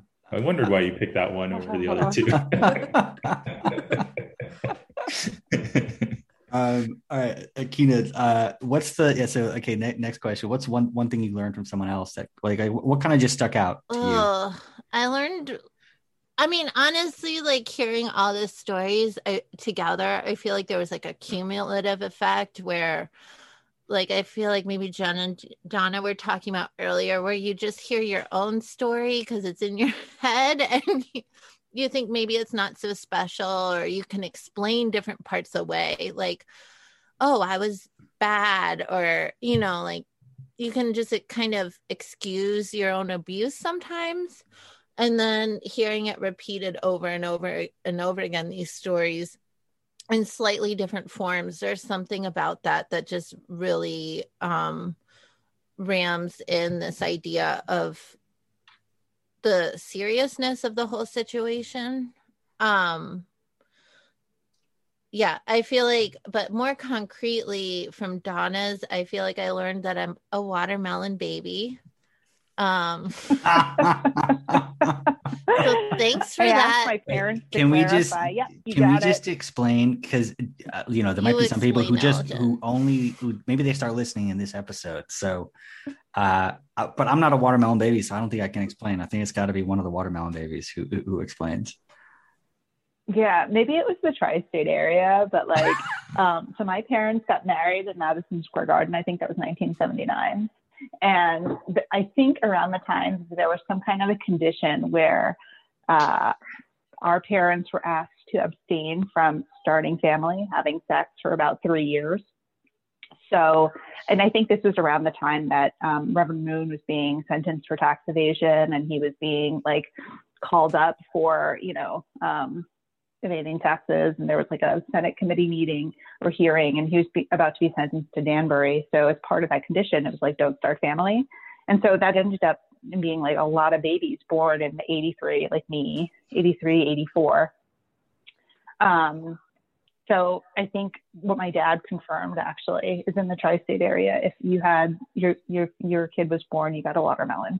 And so my friends and I jokingly called ourselves watermelon babies. So it may have only been in New York, New Jersey. I feel like from what you said, it was like if you were born because of the 3-day ceremony. Yeah, that's what I thought it was. I thought it was like if you were born, but like specifically in that time frame. Yeah. Yeah. So I thought that was really interesting to kind of jump the gun, and this sparked my memory. I'm going to sound like a weirdo. I was reading some of the instructions for ceremonies, like the 8-day ceremony. And in the 3-day ceremony, it says you're not supposed to get pregnant during that. So I thought it was really weird that they rewarded women for. Wait, who they say that? And how can you control it? Yeah, it does. In the handbook. In the handbook, there are instructions. It's like, this is not for procreation. This is just to restore sex. Yeah. So but women were not supposed to be fertile. I mean, But- I don't know that there was enough sex education for women to know if they were fertile or not, because you weren't supposed to do it when you were menstruating either. But yeah. I know Mhm. that my mom asked her central figure, who was like a bit like one of the major aunties on the West Coast. She asked her like about birth control methods, and the aunt was like, "Oh, but nobody gets pregnant the first time, so you don't need to worry." So I think that Science. was the birth control. Excellent. Birth control in quotes. Yeah. Yeah. I also didn't realize that the New Yorker had like a daycare center, which from Jen's podcast, which makes sense because my mom used to tell me about like, I don't know, we would like run into other families at holidays and she would say like, oh, we would put you guys in a crib together and while we were working or something. And it was like kind of this cute story growing up. But now I'm realizing like, oh, I think I was probably in those rooms screaming my head off when I was a baby, which makes a lot of sense with my trauma. I'm like, why do I have so much attachment trauma? And it's like just listening to this podcast being like, oh, okay. Akita, you said something in your podcast and like it stuck with me. It's like my normal meter is broken. And I'm like, Yeah. yes, it is. I don't have a frame of reference for normality because I think I was probably in the same daycare. And I remember that from you, Jen, because I was in the New Yorker hotel around the same time period. And I remember when I had my first child and I was about to go back to work, I was like, yeah, she's going to daycare. And both my parents like freaking out, like, how can you do that to your kid? Those are horrible places. And after everybody confirmed the New Yorker hotel, I was like, well, of course they would have this be on daycare because there we go. It was an horribly abusive environment. Thanks, Yeah. Mom and Dad. Well, I think too that the New Yorker hotel was a shithole. Like I remember hearing stories of like somebody died falling down an elevator shaft. So like it wasn't kept up to No, code. it wasn't. I remember my dad telling me like they basically just gave him and my mom like this room to be like their apartment basically, but he had to like fix it up and that just like all on his own time, his own dime. And he told me that like he had to fix like the window frame or something, and it was on like the 30th floor or something like that. And he said he had to like hang out, like hold on with one arm and like hang out the window and like, paint it or apply something on the outside. Yeah. And that's just like, Yeah, the church has a history of buying decrepit buildings, and the New Yorker hotel was one of them, and then the Washington D.C. church was another. Like they were both in disrepair when they bought them, and then of course didn't do much upkeep. So also in California, there's Etna Springs, which they sold, but it was just like a bunch of falling down houses. I forgot. I have a question. It's for Nambo, for Hey Nam. I feel like you mentioned, and maybe it was the podcast you did with Eris about being, or that you stopped eating meat. And I was wondering if you knew, if you had also been taught, because I stopped eating meat like a few years ago, and I was thinking a lot about being taught when I was a kid that meat makes you spiritually grounded. Did you ever hear that? Yeah, I've heard it a lot in the church. And now that I'm into weird shit, I'm hearing it a lot now. So, oh, really? It's not just a weird church thing? I'm trying to figure that out. I'm trying to I've only heard it a couple times in like the weird, like new agey shit, but there might be some truth to it. I don't know. I mean, I feel, because my mom was considered like spiritually open. So she would essentially, she was like having psychotic episodes is the translation. But I think, so she was like really into eating meat, and there were like, and we like had cheeseburgers like often, like a couple of times a week. And there were a couple of times growing up that I didn't want to eat meat once I realized like where it comes from. And they would like allow it for like one day, and then they'd be like, okay, we don't want you to become spiritually open too, so you need to eat more meat. It's just a crazy weird church thing. My mom said the same thing too, and we couldn't afford meat very often, but she would still try to like have a little bit for everybody. And I think that otherwise she would have wanted us to all be vegetarian, but she was scared of us becoming spiritually open. Nice. Wow. I'm sorry. I thought that was the point. Spiritually openness. No, but if you're open to, like, if you can't control your powers. Oh, that's right. Evil spirits. That's right. Yeah. That's right. Yeah, it's like you can be open up to a certain level, but then if it goes beyond that and the evil ones are coming after you, then you gotta shut that shit down. Basically. I'm sorry, Donna. Does our church not make sense to you? I'd like you to reference the Dark Phoenix X-Men saga. I was just like, I figure if we're open, they probably can't charge for it, right? That was the whole Damon thing. It's funny because in Pennsylvania, one of our church camps was previously occupied by some Swedenborgians. Mm-hmm. And I just watched a movie about that. Okay. I don't know that much about it, but they left us like a bunch of really yummy, like whole grain cereals and delicious food that they didn't use up. And they were like, oh yeah, meat makes you spiritually open. So we want to be spiritually open. So we don't eat meat. And all the adults at camp were like laughing about that behind their backs. Like, oh, they're so close to the truth, but they don't get it. So. According to some site, I just Googled eating meat lowers your vibration. So I think Dog, I ain't got no vibration then, bro. According to some site. Okay. Yeah. I feel like Was it the tacos Washington raised my Times? vibration. No, yeah, I'm sort of on my way out of my indoctrination not long ago at all. A cool like sort of tapering off for me was like researching new agey spiritual stuff on YouTube. Like it made me feel a little less weird. It made me feel like maybe there are people outside the church who will be able to stomach the stories that I have. And it made me like more confident and maybe talking about what I've been through rather than trying to lie about it all the time. But yeah, there's like a huge like law of attraction, like manifestation, like yoga, vegan movement where they believe because animals in the United States, especially on these meat farms, are being tortured and drugged to be more like supple and like, you know, that when you eat processed meat like that, you're taking on that bad energy and all those hormones of stress that the animal had.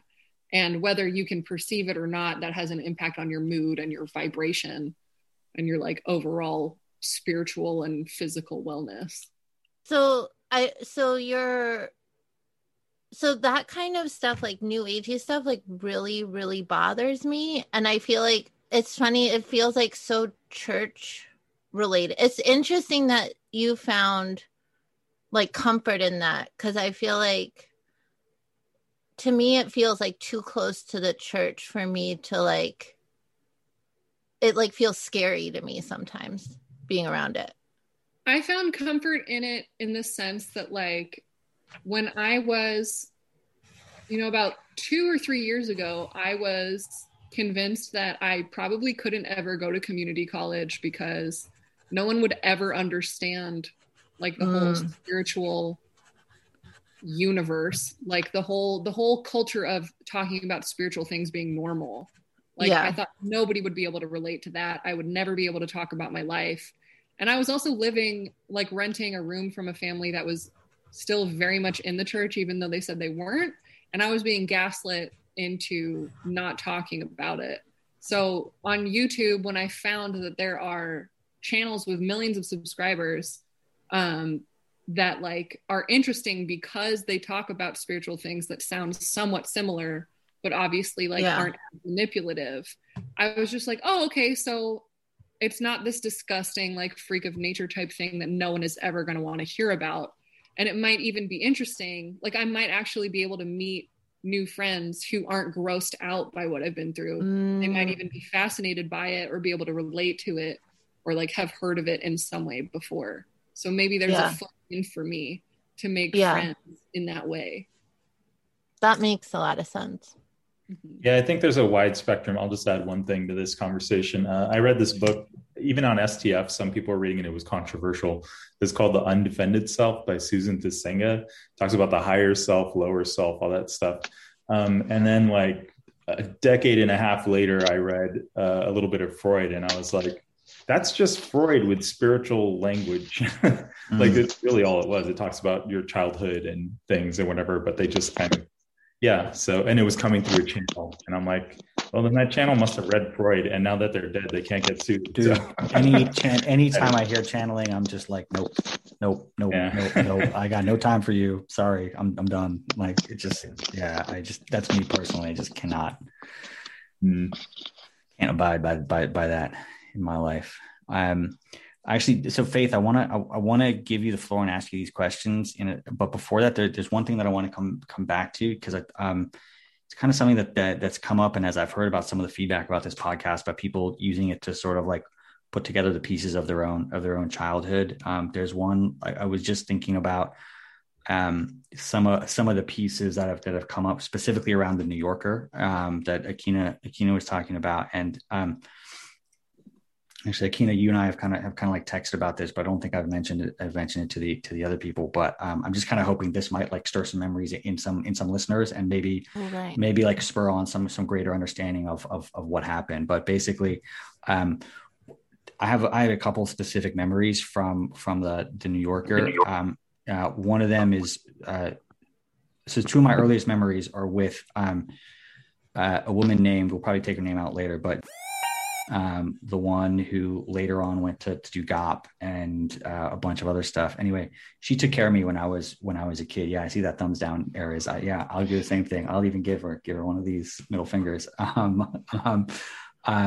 But anyway, so one of my earliest memories, two of my earliest memories are with her, and I feel like they might be earlier than any memory with my parents. And I think that's because she was looking after me as well as a bunch of other kids in this nursery in Jacob's house. My first memory was, and this is just kind of silly, but I don't know, but it has scarred me for life.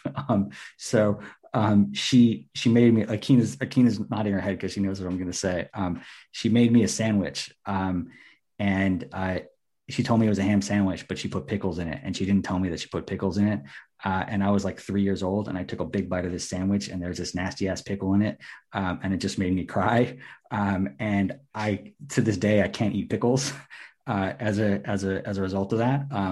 But I think the point is that's like one of my first memories with this person who like isn't my parent. And then the next memory, and this is where I think the gears are going to start turning for other people that are listening who may have been raised there, was there was this like a day trip from like all the families that lived in the New Yorker. I was young. I was probably like 4 or 5 at this time. So it would have been like 85, 86, maybe 84. I don't know, something like that. But like pretty, as far as I understand, like all the families that lived in the New Yorker with all of their kids. So Akina, like you were probably there. Donna might've been there as well. Jen might've been there. Jen, when were your parents in the New Yorker? They were in the New Yorker before I was born. My mom hated it so much she didn't want to live there. Okay, so you born. Didn't. Okay. Yeah. But so what I'm about I was there too. Okay, yeah. So what I'm about to describe, it's possible that at least 4 of us in this conversation were at this exact place. There was this day trip to this lake outside of New York City. It was like a couple hours outside New York City. I think it's called White Bear Lake, but I'm not 100% sure. But I know it was like day trip driving distance from New York City. Anyway, like all the church families were there. It was like a big barbecue, summer holiday type of thing. And it was right by this lake. And I remember there was this boat, like this inflatable raft. And I was on this boat, and this thing was like full of kids. There was probably like 20 little kids. I was like 3 or 4 years old, just like on this boat. I had no idea how to swim. And who knows, maybe some of you were on that boat as well. Anyway, I was this little like inflatable raft with maybe 1 or 2 adults near it. And I just want to paint a picture, like this is not really a healthy and safe way to look after a bunch of kids that are like 2, 3, 4 years old. And especially when, I think Akina, you and I talked about this, like someone, drowned at a camp in in California. Anyway, we're on this boat, and again, same person I spoke about earlier. She's like kind of playing around as this like caretaker. She like charges at the boat, and she's like, "Raw, I'm a shark," just like playing around. And I'm like 3 or 4 years old. I think this is like a game or something like that. But I actually get scared when she does that, and she jumps at the boat. I remember I look back, there's like 15 or 20 other little kids on the boat. And I jump off of this boat into the water, and I couldn't swim. And so I just remember like sinking and like trying to doggy paddle in the way that like you would if you didn't know how to swim. I can still remember looking up and seeing the sun coming through the water, just kind of like sinking to the bottom. And then eventually like came over and like scooped me up out of the water and like pulled me onto the shore, and I was fine. But I like legitimately could have drowned that day when I was 3 or 4 years old. And I think that there are other people that are listening. I think it's likely that maybe some of the other people here were on that beach or maybe in that boat with me.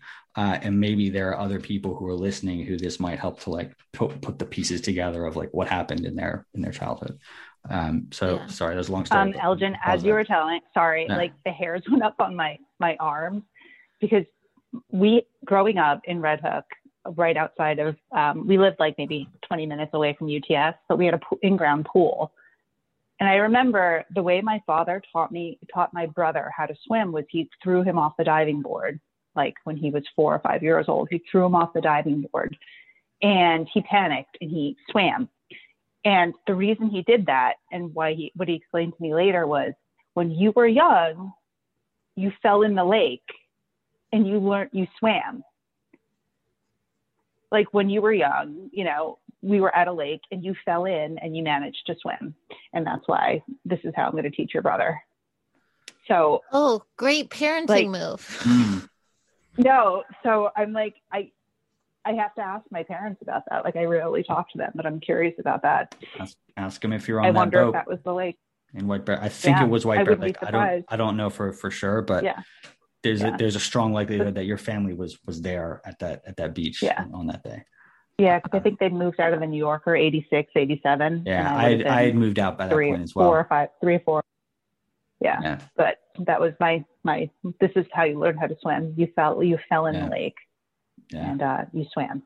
Yeah, I don't like. I feel like I have I can't tell whether it's like a made up memory of that day or like a very hazy memory because I would have been like 2 years old, or like 1 or 2 or 3 at the most. And but when I left the church and like there were like adults, like extended relatives and like old family friends that started reaching out to me, like people who were friends with my parents. And one woman told me like a couple years ago, like, oh, I went with your family when you were really small to this lake. And there were like a bunch of church families around. And I watched this woman put a life jacket on her toddler. And she was like buckling the toddler in. And the toddler's skin was getting caught in one of the buckles. So it was like pinching him. But he didn't cry out. He just like, my aunt saw the toddler like slowly start to like form a tear on the side. And like, she was just like watching this happen. And she was just like, the way she described it to me, I just was like, oh, for 30 years, that memory has freaked her out. Like of this little kid who was in pain, but didn't cry out. And she knew how like unnatural that was. And she was like, so the whole time you were growing up, I was worried that you would become like, or that would be your experience. And I tried to make sure it wasn't. And of course this person like rarely saw me growing up. So it was like, she was hoping that I hadn't had all that trauma, and surprise, I did. But yeah. So that was why Elgin and I were talking about that moment. Yeah. All right. Well, yeah, I hope that might stir some memories in some people, and maybe they'll contact me and we can like continue to piece things together. But yeah, let's move on to Faith. So yeah, let's talk about like anyone who's contacted you after your interview. Yeah, I think my answer to all of these questions sort of bleed together. Okay. So more than anything, I just noticed a significant uptick in social media followers across all platforms almost as soon as the part one of my podcast interview with you dropped. And most of that was just, I think, even some people who knew me growing up who weren't entirely sure if I was okay with having these conversations or wanted to talk to other Moonies ever again, who sort of realized it was okay to interact with me after that podcast dropped and have sort of started talking to me more, not necessarily about what I talked about, but just like feel more comfortable approaching me now. Just because when I first did move out of Portland, especially, I was extremely hostile, extremely irritable, and just like had every intent to never speak to any Moonie ever again. But then also in my DMs specifically, I had a couple people reach out from my community and also from the West Coast who said, I really enjoyed your episode because I finally heard one that I could relate to, that I felt like spoke more to my experience. And your episode was the first episode where I sort of knew the places and the people you were talking about. And I felt like you articulated our specific upbringing pretty well. And I think like the thing that shocked me the most about the podcast that I have been able to listen to is that I definitely feel the same. Like the most shocking thing for me is realizing how much I don't relate to a lot of the other episodes, how hard they are for me to listen to. And that has sort of shown me, in addition to all these other conversations I'm having, that like there really was such a huge cultural rift, like between the Northwest community and the rest of the church. Like, I don't know any of these camps y'all are talking about. I don't know any of these people you're name dropping. It sounds like gibberish to me. And I was in the same cult as you, apparently. Like, and that was just really like, I would come onto these interviews waiting to like feel that connection and like feel that familiarity, and it wasn't there. And I was just like, what? Like, and that's sort of like, it makes it hard too. Like the other thing to consider for me specifically is that I have not had any break between being in a cult, realizing that I'm in a cult, processing that information and talking about it and becoming anti-cult. It's literally just been a seamless flow from one into the other. Like I stopped trusting the bureaucracy when I was 18, but was still a Moonie and considered myself a Moonie and thought it was a legitimate church. I finally decided that the blessing wasn't for me when I was 24. And then for the past 3 or 4 years is when I've finally been like, oh, so I'm not the problem. This church that is not really a church and is in fact a cult that was founded by the CIA is the problem. And it's just been nonstop for me. And then just realizing like all these details from talking about it and talking to more people and like just, I don't know. It's like, I don't want to know more. I'm sort of constantly pushed to the very limits of my emotional bandwidth, like even during this conversation. Yeah. I don't have anything planned for the rest of today, but I honestly might have to dip out on this interview early because I'm getting ready to pass out and I'm dissociating like every 2 seconds. So it's just like, I don't know. It's like there's a new shocking thing that hits me every day. Like something I didn't even realize until this call right now is that like the reason I have such a hard time even getting myself to listen to the rest of Jen's interviews is because the girl who died was from my community. I personally knew her growing up. And a big part of the reason my community became its own community and threw a big middle finger to the Moon family is because after she died, they realized like, wow, they really don't give a fuck about any of us. And like, they made their own fundraising program to make sure that that would never happen to any of us in that community ever again. And it's like, I literally just realized this today, right now. Wow. So it's like, I don't want to hear anymore, like, because I just hear enough on accident. I'm receiving disability services because of all the trauma that I've been through, receiving EMDR, like haven't been able to hold a full-time job since 4 years ago when I had my first, like, I don't want to call it a psychotic break, because I never at any point lost track of what day it was or who I was. I never hallucinated, but I had like a paranoid freak out that sort of became the catalyst for me to like realize it was a cult. And like, I haven't been able to hold a full-time job since then because I've just been in recovery. But yeah, it's at the same time, it's hard to stay away because it's providing so many answers. And it's like, I do enjoy feeling valuable in the sense that I can have conversations with people or go on podcasts that sort of help things click for everyone else. That was a lot. Wow. Well, I mean, first of all, if you got to go, you got to go. Like, don't feel bad. Yeah. And thank you for sharing. Damn. Yeah.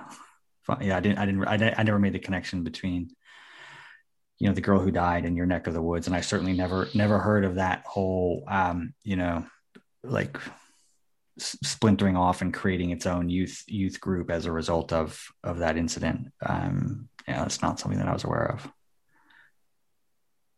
Yeah. I feel like that struggle to like get answers, but also take care of your mental health is truly real. Like, I feel like there's been like, I've been on our Facebook group for like probably like almost a decade now or something, but some years I don't go on it at all. Like, you know, like sometimes you got to take a break and focus on yourself. I'm on a mental health break from the group right now. Like, I feel what you're saying, Faith, in that regard. But actually, I really want to commend you too, though. Like, I've never heard of an ex second gen, like, getting any kind of services or help. And I'm fascinated, and I don't want that to sound rude, but the fact that you've done that and have been able to get the help that you need, I feel like so many of us come out of the group not knowing. Like, it took me 6 years to even start therapy. So I'm in awe of you, the fact that you are so dedicated to getting EMDR, to get support to make that transition. And I feel like, I hope there are other people listening that can connect with that and be like, holy shit, there are options for us, and that's okay. Like, I didn't even know that those things existed. So I wish that I had met you 15 years ago where you are now, because I would have been like, help me, you know what I mean? So I'm like, I have so much admiration for you. And yeah, well, just, you know, my hope is that I was actually re-listening to the episode with Faith today, and we were talking about like how many there might be in the younger generations.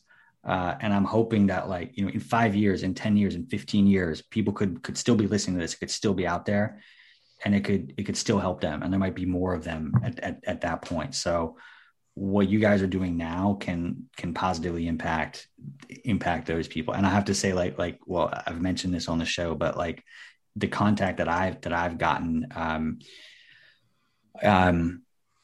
yeah, I mean, I know of at least 3 people who've left. It's actually quite interesting. Like I heard of 2, like within a week of the first episode's dropping, and I heard of the third shortly after the last episode dropped. And it was actually a person who knew the girl that died. Basically contacted me. It's the one who told me that I actually dropped that episode on her birthday, and said what I was completely unintentional. I had no idea, but she said, the person who contacted me basically said, look, I knew this girl from a young age. I've been kind of like on my way out, but after listening to this, I'm out. Thank you. So that's not me doing it. That's you guys doing it. So you guys have, you know, greatly contributed to that. And I hope, I mean, my intent is to just leave this on the internet forever. And eventually whenever I stop publishing, I have no idea when that's going to be, but I just want to like prepay, like, you know, 100 years of hosting online, just so years? Yeah, or maybe 1 billion years. Yeah. So that it just stays there forever. Monday. People can just find it in the future, you know? So yeah, thank you everyone. Cause yeah, I think, you know, everything you're doing will have valuable, you know, repercussions for years to come. So thank you. Yeah, it's great because like you can listen to it in your own time. I think something with my siblings is like whenever one of us finds like something new or wants to recommend something, like I read this book or I did, like we get really defensive, I noticed. And I remember Jen before was talking about how like we were weaponized against each other, second gens.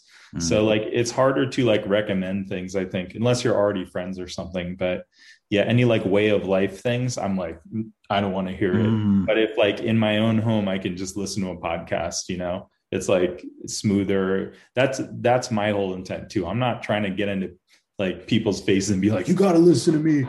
I'm like, because I know what it's like to be a second gen and to just shut everything off in order to survive in the group. Yeah. So yeah, you just, you know, so all I can do is put things online and just hope people find it, that it's helpful. That's all I can do. That's like the most, you know? Yeah. Yeah, exactly. Let's shift gears here to the elusive quiet one that's in the corner on my screen. Anam, your turn, buddy. You okay with that? Yeah. I don't have too much to say, but yeah, I mean, I definitely got a lot of people reaching out to me, but there was no theme. It was like some people are happy that I validated their Chump Young experience or their post Mooney dating experience, where you kind of think you got to marry whoever you're dating. You kind of got to know right away. Yeah. But I mean, I definitely had a lot of people reach out to me, and even like some first gen reached out to my dad.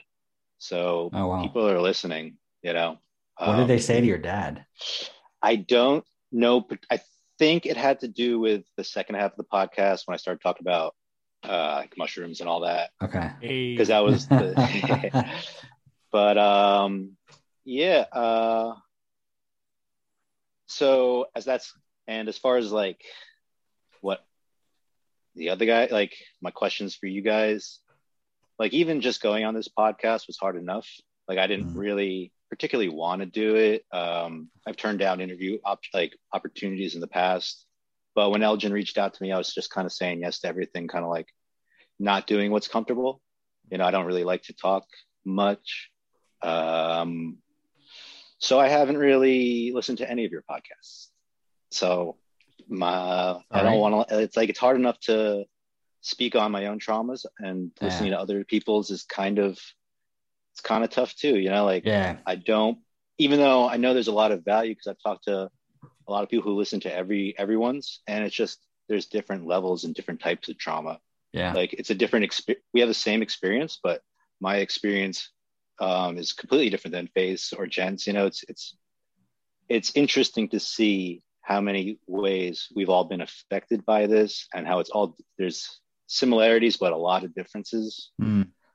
But yeah, I'll get around to listening to it, but you don't have to, man. Like I did a podcast with Eris, the Eris Marius podcast, and I haven't listened to it yet. You know, it's just I can't, man.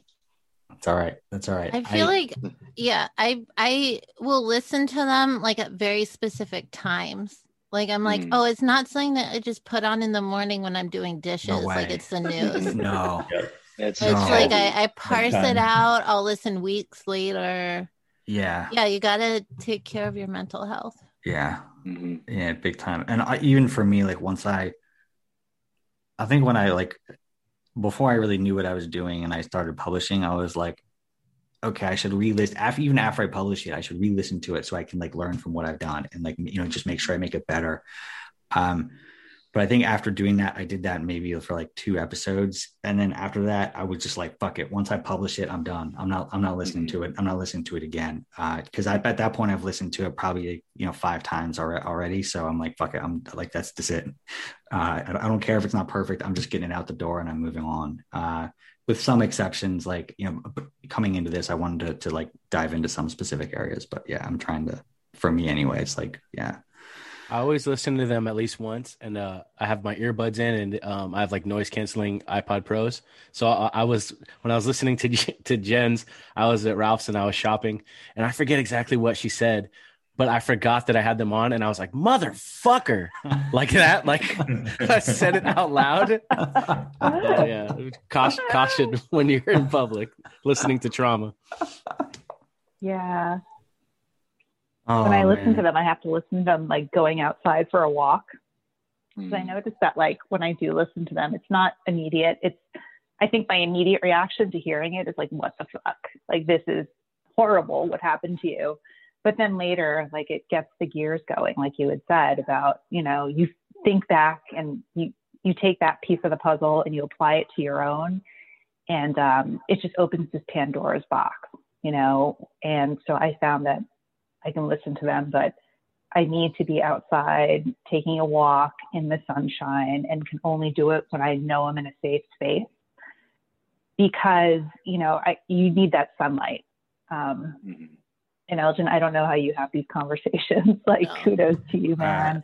Eras, Jen, anybody, Faith, anybody who's like constantly reliving these things and sharing your story. Like, y'all are strong. You all are strong, and I admire and respect that so much. Yeah. So much.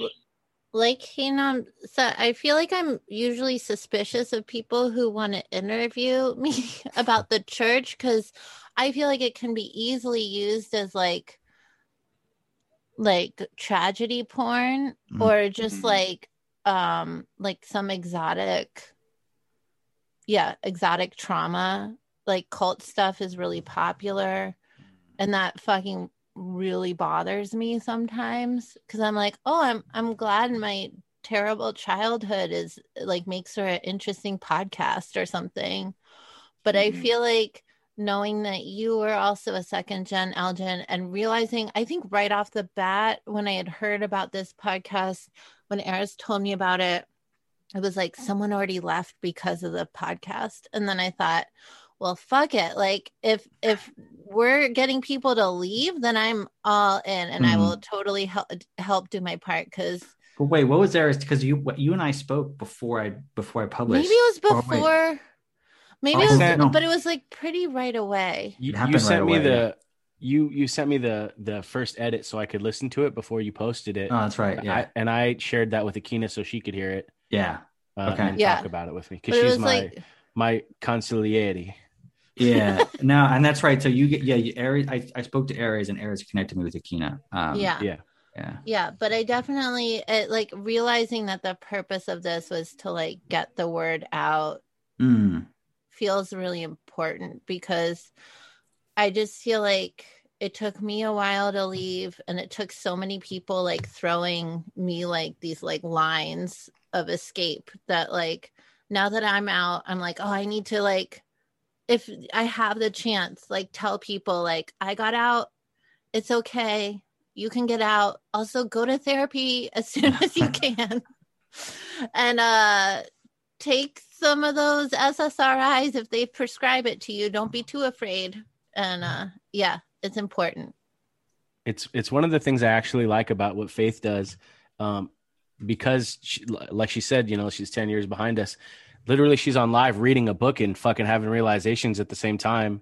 And it's like, like that's super powerful too. And I think people can connect with that, because we all had those experiences in private, but she's doing it like literally on a fucking live and reading something and just being like, oh, holy shit. Like this makes sense.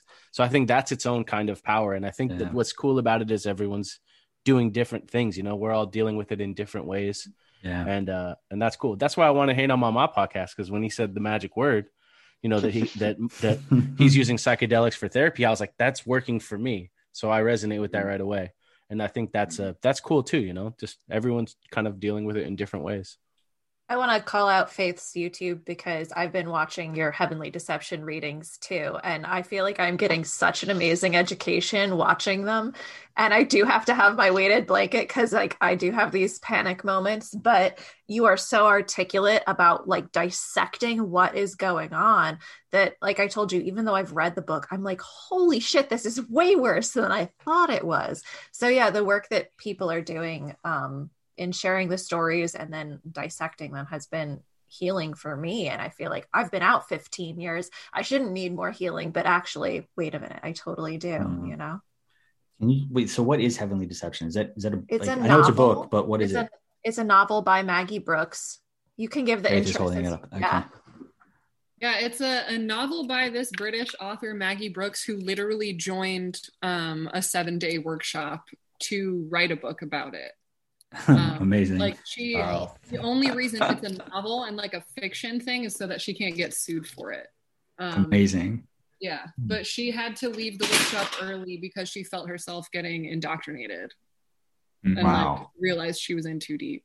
So that sounds awesome. Wow. It's upsetting as fuck. Like I was so upset reading the book, especially towards the end. So yeah.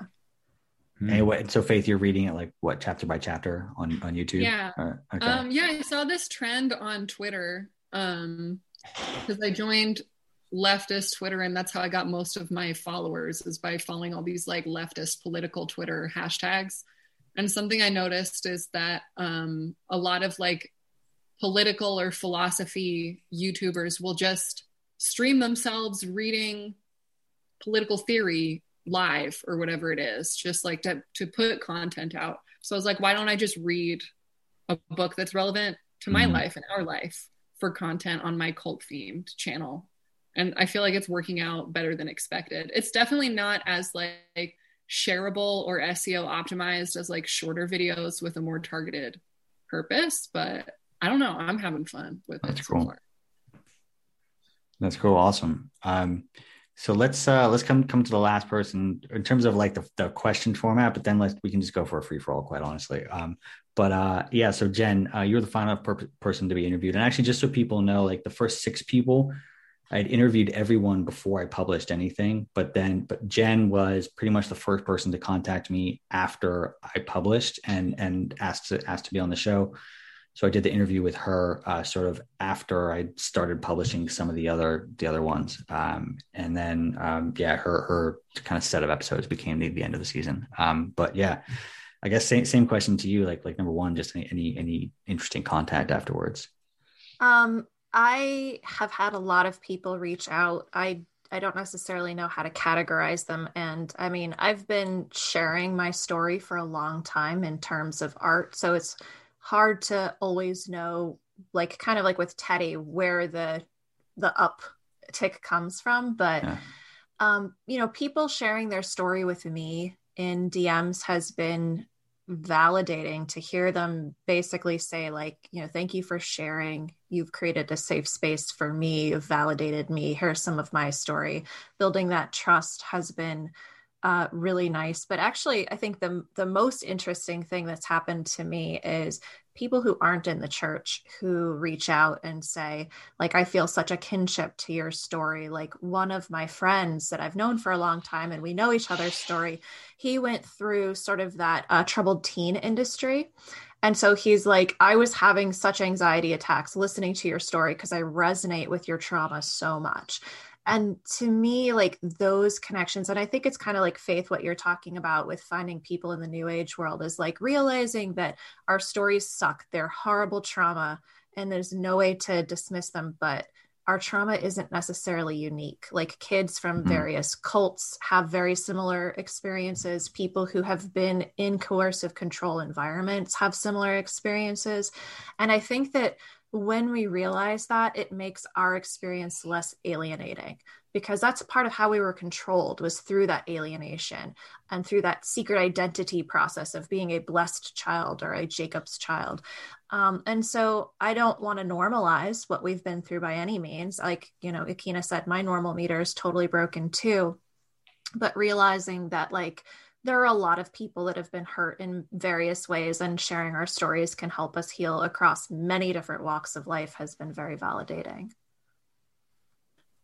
Yeah, so I've started in future. You guys haven't heard it yet, but I have started interviewing people from other who grew up in other cults, and that's been really remarkable just to see the connections. And I can't go into a lot of detail now, but that's just been crazy to have those conversations and see the connections. You're like, yeah, that's the same thing. That's the same thing. It's like you say, like, this is an experience that actually goes far beyond the Moonies. It goes to like way many other places.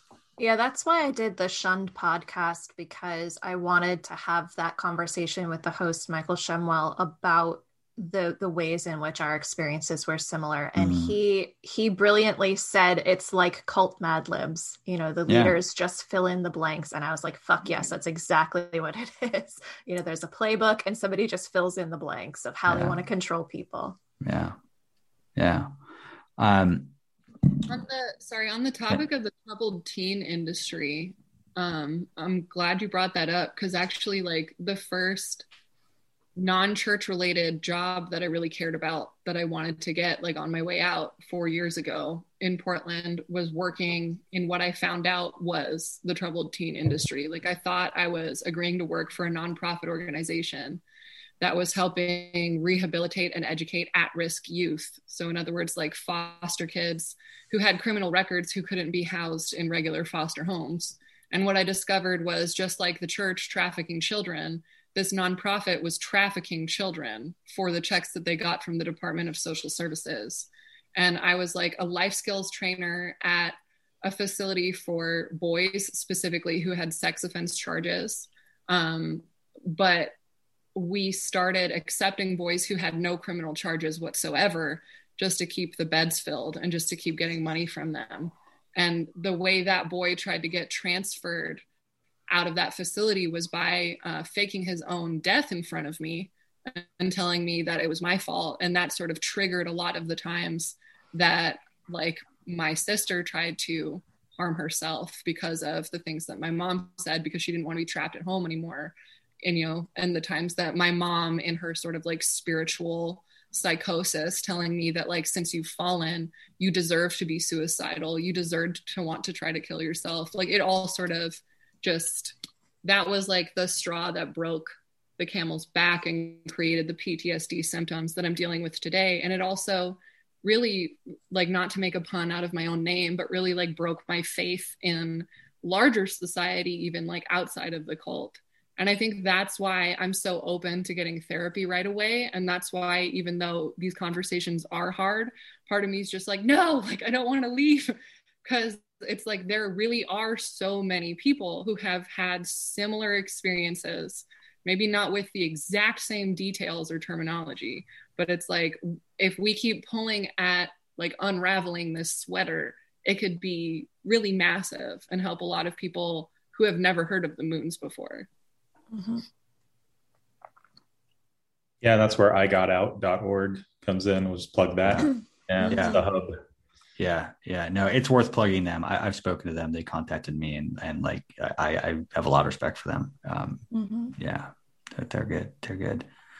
Jen, just to go back to, like, the final couple questions, like, what would you, if you could ask sort of one person specific question, what would it be? Well, I feel like this is kind of putting you on the spot, Akina, but, like, two things really stuck out to me in your interview. One was your mother acknowledging that, like, Camp Sunrise was bad. And yet, like, so, like, the adults recognizing that things were bad, and yet, like, not stepping in to do anything about it. I don't necessarily want to question you around that, because that's not your responsibility. But that was something that just, like, I was outside, had to be in the sunshine, breathe in, get my hands in the dirt, so I wasn't freaking out. But that was, like, one of those things that was pinging in my mind, like, yeah, what the hell? Because I told my mother about my Camp Sunrise experience, and she recognized that it was bad too, but yet nobody stepped in. But the question that I wanted to ask you is, it was interesting to me that you've been able to maintain relationships with people outside of the church. So second generation, you've all left and things. And one thing that I've found, like, a reason I've had to take a break from like the group, I think you'll need to bleep the name out. Yeah, sorry, can do that. Facebook group is because I think that we can trigger each other. It is really hard to have some of these conversations and the shared trauma. So I'm curious for anybody actually that's been able to maintain relationships with people on the outside that you grew up inside. Like, how does that work? Because, like, that's something I keep a lot of people at arm's length, because I'm so afraid of being re-traumatized, or those experiences of being gaslit, because we were so weaponized against each other.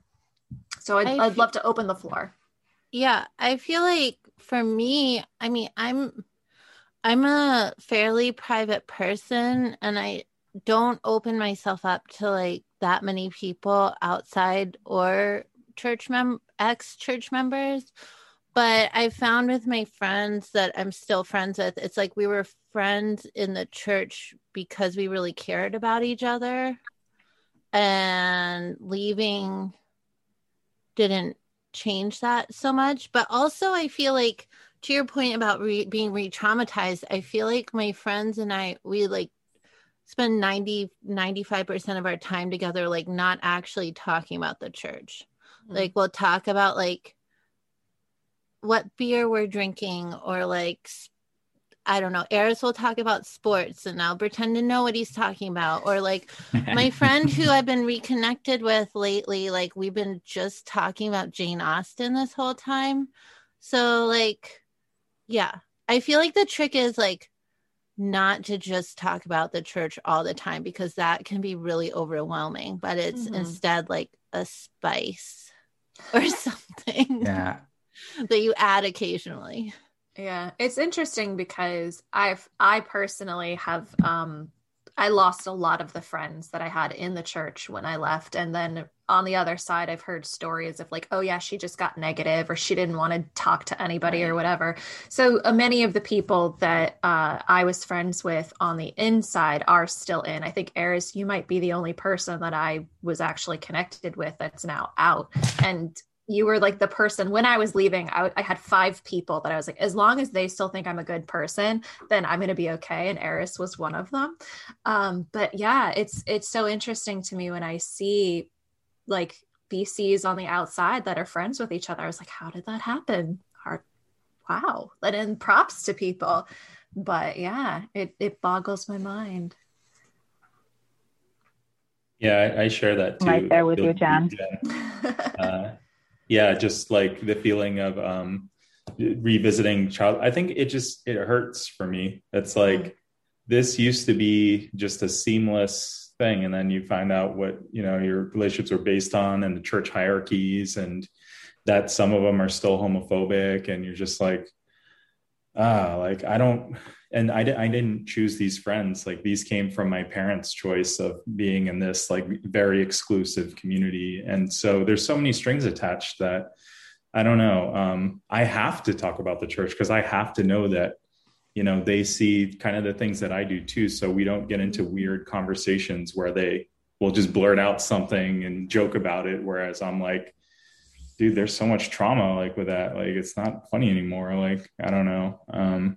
Yeah, but I think most adults who have to sustain themselves financially in the world have left the church because it's just, we weren't indoctrinated. We didn't go to the crazy Boonville camp or whatever. So, yeah. Oh, we were still indoctrinated. Just Definitely. But I mean, like it's like, I think, like, that's a whole nother conversation, but like, I think that's why it's harder for first generation to admit it's wrong. Because like they believe that they chose it for us, also. So it's easier for us to leave because I mean, it's hard to leave in general. It's a difficult, painful thing, as I just, alluded to.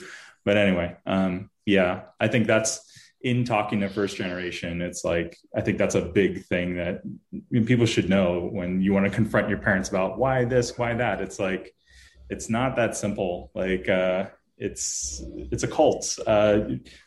Do some, like what Faith says in her videos, like do research on cults. Like, don't just like be like, I'm free, I'm going to say whatever I want. And it's like, or to like the people from that time, it's like, there's so many things that you gotta like, that it's not work. It's more like it's validating. It's like, like it's nice to know the truth. Right. So I'll just put that out there. Yeah. Do some research and feel validated through it and more free, so if you can. I think for me, the relationships are what always mattered more than anything else in the church. Like my conversion experience was at a summer camp, and I didn't give a fuck about the songs or the lectures or whatever. But the way that people made me feel, I never felt like I had to love anybody because I wasn't conditioned that way growing up. If I liked you, I liked you. If I didn't, I was nice to you. You know what I mean? That's what the church made me like. If I was a group leader, there's probably kids in my group that I was like, man, this fucking kid's so annoying. But I was kind to them, not because I was supposed to be, but just because that's, my nature. So I think that the reason I can maintain so many relationships with people in the church now is because I was never forced to like anybody, really. I didn't have that kind of conditioning. Sorry, I got babies back there, but to me, it's just people are people, and some people suck and I don't want them in my life, and other people are cool and I want them in my life, Teddy, I met you years ago, and our friendship has never had anything to do with the church ever. It's just, I think Teddy's fucking cool. So I'm in Seattle, I'm gonna hang out with Teddy, that's how it was for me anyway. Yeah, man. I kind of envy that, honestly. And with Jen too, like in your interviews, you guys both talked about like, well, I didn't grow up in a church community. And I'm like, you got to like be more open with the world and let it into your life more. Like, I so envy that. So I know the grass is greener. But, if anything, I actually hid my church from my other friends. So it was like the other way, where I was like not talking about dating and the church. Yeah, I definitely felt like I had layers of identity, and it was a complete mind fuck. I mean, but then when I heard you talk about growing up in the Irvington area and like people knowing you were a Mooney and the way that it affected you at school, I was like, holy shit. So I don't know that comparing it is worthwhile, because I think it sucked no matter what. Yeah, I'm just acknowledging the feeling. I'm not saying the feeling is not right or wrong, and I appreciate your acknowledgement of it. I think that everybody had to deal with their process and the way they were raised in their own way, and I don't know that it was easy at all, period. Yeah. Just to dive into this question of like, how do you deal with like talking to people that you grew up with, but also like in the church, but also outside of the church? Actually, I got a question from one of my Patreon subs. So I asked all my Patreon subs if they would like to ask anything of the season 1 cohort, and I got a few responses. And this one in particular I thought was quite interesting. So here we go. If I could ask the season 1 crew anything, it'd be, are you open about your experiences with people who didn't grow up in the church? How do you talk about it? Because that's something I struggle with a lot. I'm honest about it these days, but unless cults come up in a conversation, I see no reason to mention it. And that leads to awkward conversations of people feeling betrayed because I didn't tell them earlier, or them asking really invasive questions. So how do y'all deal with that? I'll go first. I feel like I've been super chatty, so I apologize. But so I have a friend that I've been friends with for like 20 years. She and I went to college together. She's not in the church. And only recently has she started hearing some of my stories. And I think that she just recognized that I've had to process it. I've had to say it in my own way, in my own time, and there's no judgment. But she's a safe person. And so I think that we all have to come to a point where we discern whether or not somebody is trustworthy with our stories and with our trauma. And you have to set appropriate boundaries, and none of us were taught boundaries. So that's a huge learning curve, because I have had people find out too early and ask me really inappropriate questions or very hurtful questions that I didn't have the language to answer. And that can send you spiraling. So you don't owe anybody your story. You don't owe anybody information about you. And if you feel ready, go for it.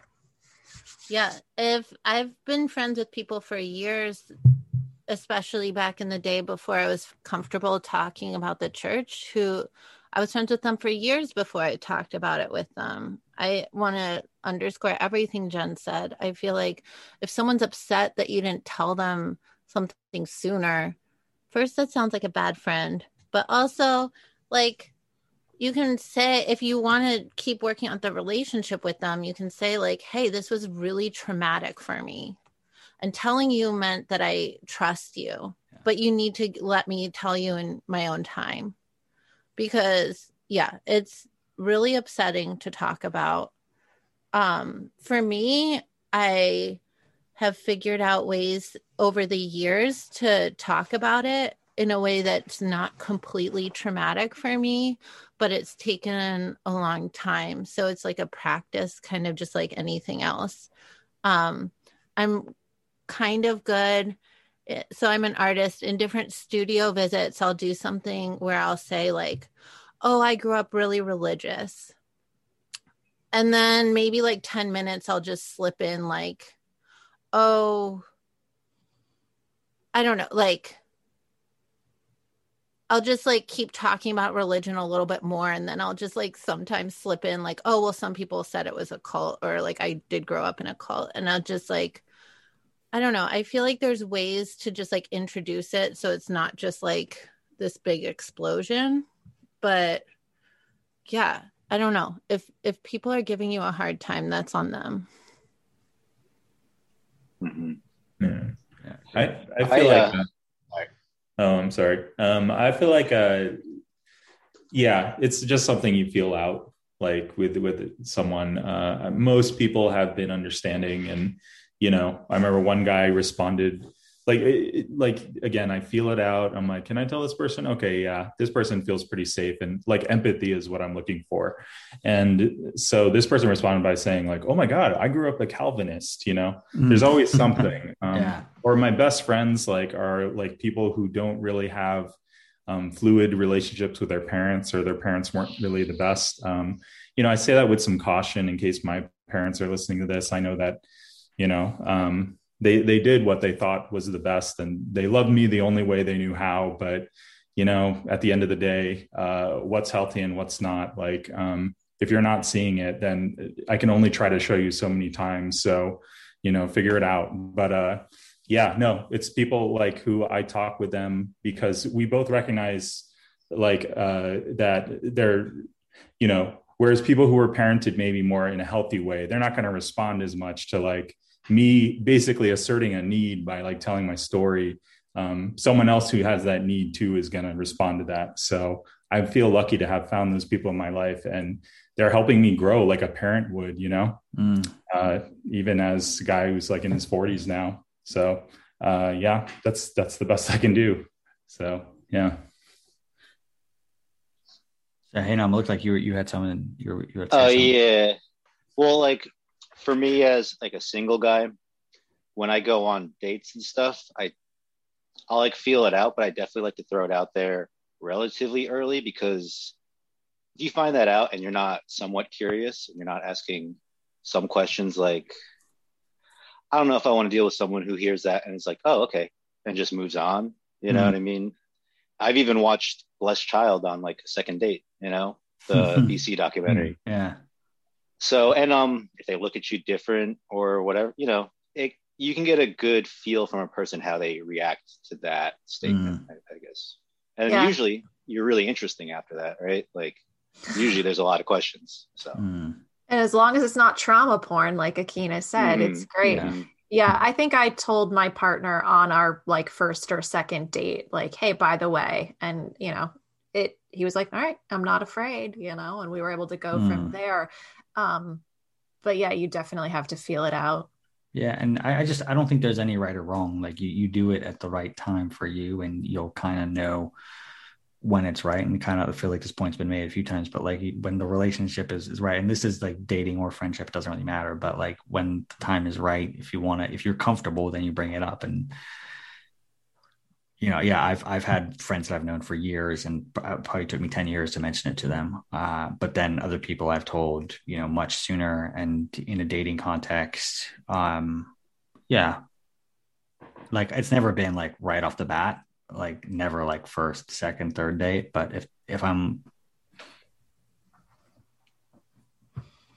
it's natural and it comes up, then it'll come up basically. But it kind of like, I don't feel like I need to, in a way, I don't want it to be the defining characteristic of me. Although now that I'm doing this podcast, like feel like it would be like, if people Google me, which they're probably going to do if I go on a date with them, then they'll find it. So I should have something to say on that. But you know, put that to the side. Like for me personally, I don't want it to be like the way I lead about like who I am. Like even though it's a big part of me, and you know, it's had huge impacts on my life, the defining characteristics of my life in terms of like the one thing that's impacted me the most, I still don't think it's like something that I want to lead with.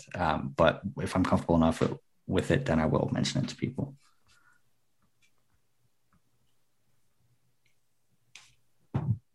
Yeah, I feel like I think everything above, all of the above, but you know what you said, Elgin, about not letting it define who I am.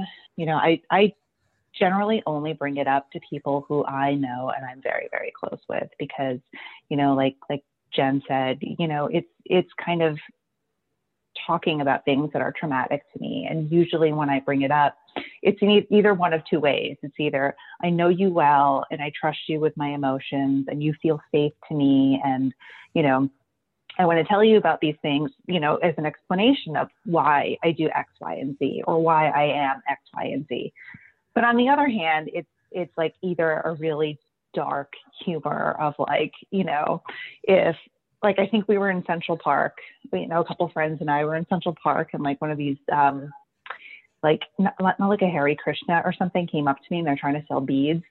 And they were like, oh, it's $10 and you get salvation. And I'm like, it's okay, guys, don't do it. I was already in a cult. Not cool. Totally not worth it. Put your money somewhere else, you know, and just jump off from there. But I think it's just one of two ways, you know, either you trust them implicitly and you're willing to have those conversations about things that are near and dear to you, and you know, to open up that space and open up that boundary to somebody who you feel comfortable letting in, or, you know, I just joke about it as a kind of like a funny cocktail party.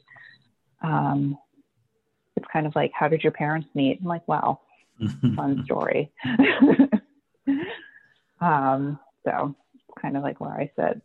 Yeah, I feel like I've been pretty open about, or I've learned in the past 10 years, like how to talk about it more. But like before the pandemic, I was at this party and I was put next to this novelist.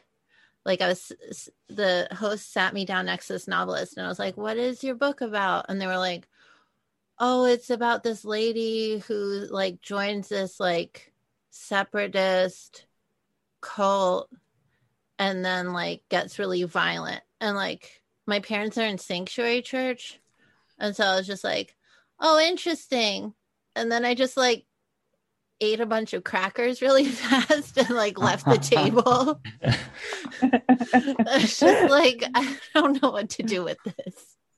I have someone in a writing group that I'm in that was like using someone being kidnapped in a cult as like a plot device for like a romance novel. And I tried to like spend some time educating, and I don't think that it helped at all. But it goes back to your point of like cults being hot and cults being interesting in this like consumable, in a consumable way, but people not caring about the actual like education around them. And so yeah, in a context like that, I could totally see piecing out and just being like, yeah, you don't get to have my story. I was just like so confused, because I was like, wait, does he know my story? Wait, what is happening here? This is like too close to home. Like, I don't know. I just met you. Am I going to open my mouth and just like spew out stuff? Like, I don't know. Like, I'm already a socially anxious person. Mm-hmm. Yeah, just something you said, Jen, about like the media, or certain. I think most people who talk about cults now in the media are respectable, and there's more conversation about it, so it's more complex and not as like dismissed as a pop culture joke, with some exceptions. But I noticed in like the things I was a part of, like the A&E thing, and explained like the people who are making it, they're trying to make like a good story, like a beginning, middle, and end. Yeah. So like they want to make you as like a hero or like happily ever after. And I'm always like trying to be like, no. Like I try to keep it in that zone of like, well, this is better, but this is still being worked on. And so like, I just, that's a message I want to put out there. It's like, it doesn't end. It's just, you know, you get better at life, but life doesn't work that way. Like, that was my entire childhood. This is going to be, you know, something in my life forever. So. Yeah. And I get podcast requests all the time from people that look at cults as circus freaks, because I'm very open about my story with my art. So just like to the point of the person asking the question, like be very your story is your greatest asset and you can protect it. And there are places that you don't have to tell it, whether it's, some Joe Schmo that's like doing conspiracy theory podcasts that like just wants to hear your story from that trauma porn perspective, or the unsafe novelist at the table. I don't know. Like, just feel what's right for you, and I don't know, like, I think all of us are pretty wary people on some level. It's okay to be wary. It feels like there's like two sides to one coin. Like, I feel like I'm very wary, and then my brother like will make friends a lot easier than I will. And I feel like it's like both is like the same reaction to the same or the opposite reaction to the same trauma or something. Where Interesting. Yeah. Like, he'll go up and talk to people at parties, and I'm like, you don't even know them. What are you doing? Like, yeah, it's weird. I feel like we were talking earlier about like who was taught driving. And I mean, I was barely taught driving, but I like left the church really quietly, like just slowly backing away, didn't really talk about it with my parents. But my brother is the one who like went out and talked about it with them and like confronted them and was like, I'm going off to college and I'm going to leave. And if we were living in rural South Korea at the time, and my parents' reaction was to steal his passport so he couldn't get on the plane. Whoa. Yeah. So I was like, I feel like at first I was like, I wish I could have been a badass who like, just like was like, yeah, fuck this, I'm leaving. And then after seeing what happened to him, I was like, oh, maybe there was a reason why I was so wary and like hesitant to talk, but I just didn't realize it at the time. It's so interesting because like I thought my parents were going to stop me from moving out and going to college and like buying a car and stuff. And I thought maybe I was crazy for thinking that, because it ended up being somewhat easy. But then I hear these other stories and I'm like, oh my God, no, wait a minute. I'm not as crazy as I thought I was. It's my therapist says it's not paranoia if you're right. So I guess like she worked in a trauma ward of a hospital, and I guess like a lot of women that she's worked with were like diagnosed as paranoia because they were like, my boyfriend's after me, he's like trying to kill me, and the police would just be like, oh, you're just complaining, oh, she's paranoid, oh, she's worried, and then they would end up being beaten and thrown in the hospital. So she's always like, trust your, not to be dark again, but it's not paranoia if you're right. Yeah. I think with all these things, it's kind of feels like the overarching theme is like just trust your gut when it comes to exposing yourself to to the potential. Like anytime you're vulnerable and you're honest with someone, there is there is potential harm there, and you need to trust your gut and before you expose that vulnerability. And we grew up in an environment that consistently told us not to trust our gut. Yeah. And so if that's hard for you, don't, it's okay. It's all right. If that's not, if it isn't. Yeah, exactly. And I'm just thinking of like the person who sent this question, I've never spoken with them before beyond receiving this message from them. But it's like, if you don't want to do it, you don't have to do it. There's nothing. And you think back to all those times when we were kids, when we were forced to like get up and give our testimonies and they're like, you have to just stand in front of an audience and tell, like, bare your soul in front of an audience. Like, yeah, we are conditioned to do that from a very young age, but now guess what? We make the fucking decisions. We don't need to do that. So if you don't want to do it, you don't have to. Like there's no reason to do it unless you think you're going to benefit from it. Quite frankly, don't do it. Because you don't owe it to anyone else. Yeah, and that's a difficult thing to. There's the 8 criteria for thought reform by Robert J. Lifton, who's like one of the top like cult researchers, and one of them is confession, like cult of confession.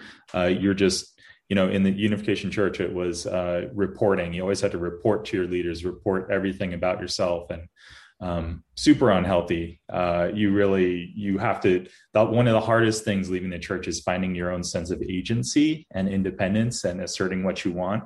To this day, like I can't really choose a career path and say I'm going to stick with it.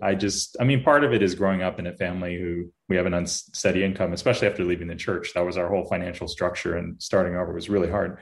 but also just I don't know who I am enough to in that context of like me being what I want to do. Like, I don't know if there's enough weight there for me to like choose one path and just stick to it through thick and thin. There's not enough nurturing there. So, you know, I consider myself like vaguely like a creative person. Not, thank God there's a term, multimedia designer. I'm like, yes, something that encompasses everything. I don't have to say I'm one thing, but that's I just want to recognize that as a difficult thing. Yeah. I don't have any more specific questions to be honest. I just want to like open the floor to like whatever the fuck y'all want to talk about. So yeah, this is me opening the floor. I had a question. This is for you, Elgin, actually. I feel like you spent so much time asking us about I get off easy. Yeah. You're sort of the hot seat. My question to you is like, what inspired you to start this whole project? You know, what inspired you to start this podcast? I know it's been a long process, and how has that been listening to all these stories? You know, I think just hearing this is traumatizing for some people, just listening to the stories in the podcast. Like, what is that experience like for you, like having those conversations? So 2-part question. Okay. So I spoke about this on Air's podcast a bit, but I guess I had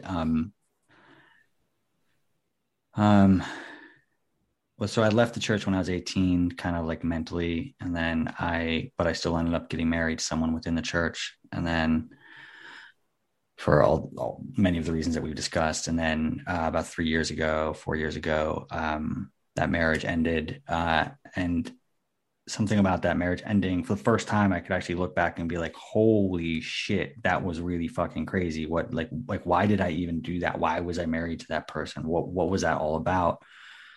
And that kind of like set me on this path of just like trying to understand what I had been through. So I started reading books about it, and, you know, some of them were like just reading Take Back Your Life by Janja Lalich, like really hit me like a fucking lightning bolt when she made the point that like kids who grew up like us were sexually abused by living in that environment. And I was like, oh, that's what that was.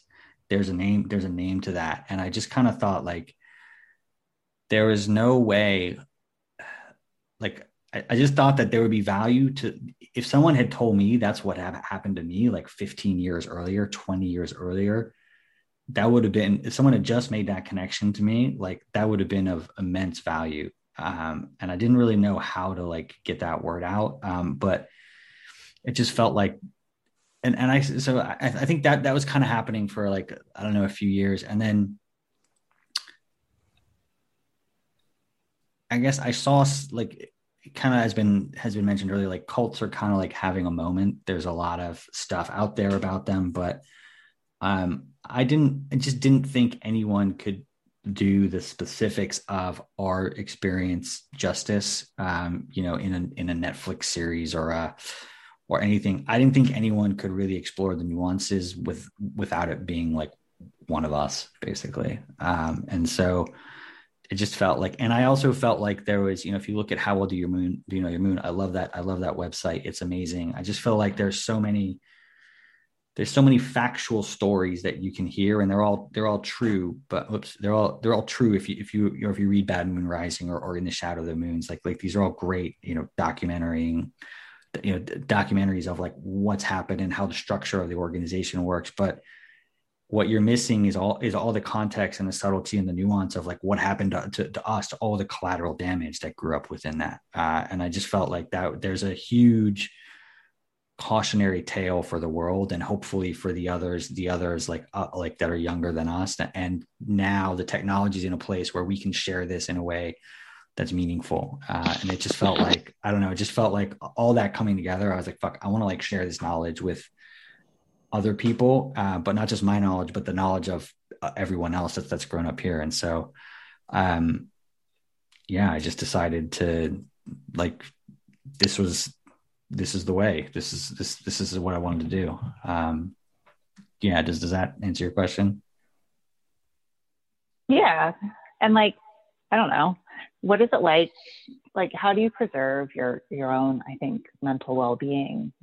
And I feel like well-being is just like it seems like that's come up a couple times, but like, how do you Yeah. preserve your own mental well-being? Just like having these stories, like having these conversations, and like, how do you digest them, you know? Or is it helpful to you to kind of like have these conversations as well?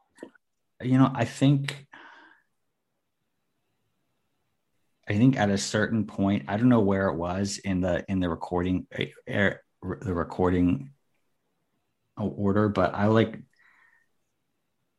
after recording every single one, I'd be like, fuck, I need a drink. Like before I go to bed, well, during and after.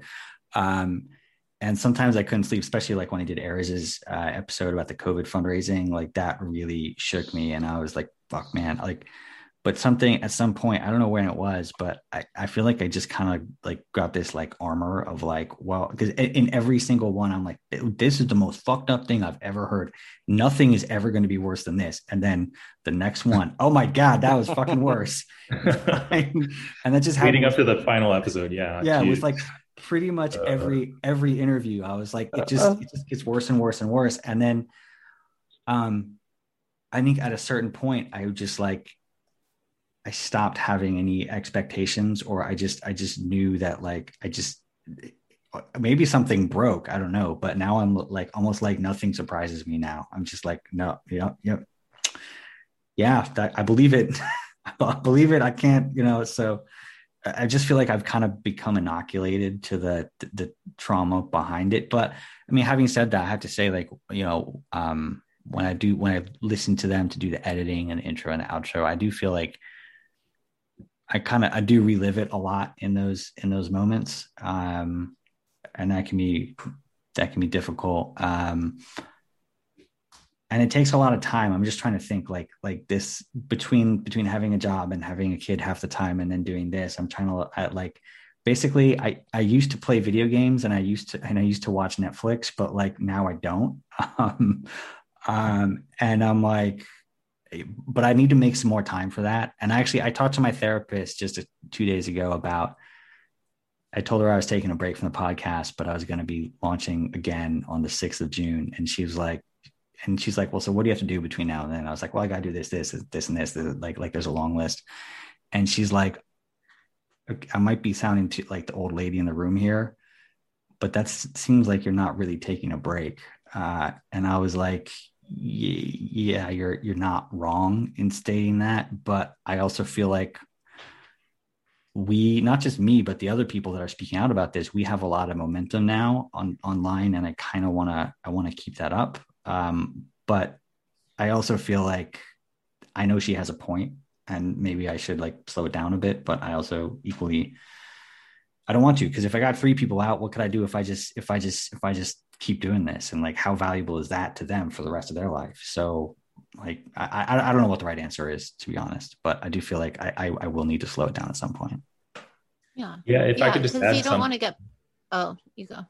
Okay, I'll be brief. If I could add something, I appreciate that you do see a therapist and that you've done some like cult research and stuff.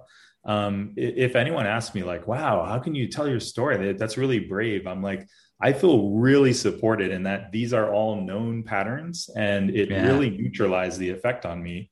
Yeah. There's names for this in psychology, and they apply to me. And I found myself in this research. So again, it's not work. It's more like, it's breathing room, really. Yeah. So, yeah.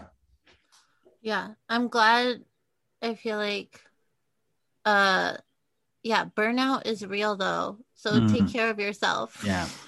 I feel like maybe you just started on this. So maybe you thought like a month or a month and a half is like a good space between seasons. And now that you're working on it, you're like, oh, maybe next time it needs to be 3 months or something. Yeah, exactly. Yeah.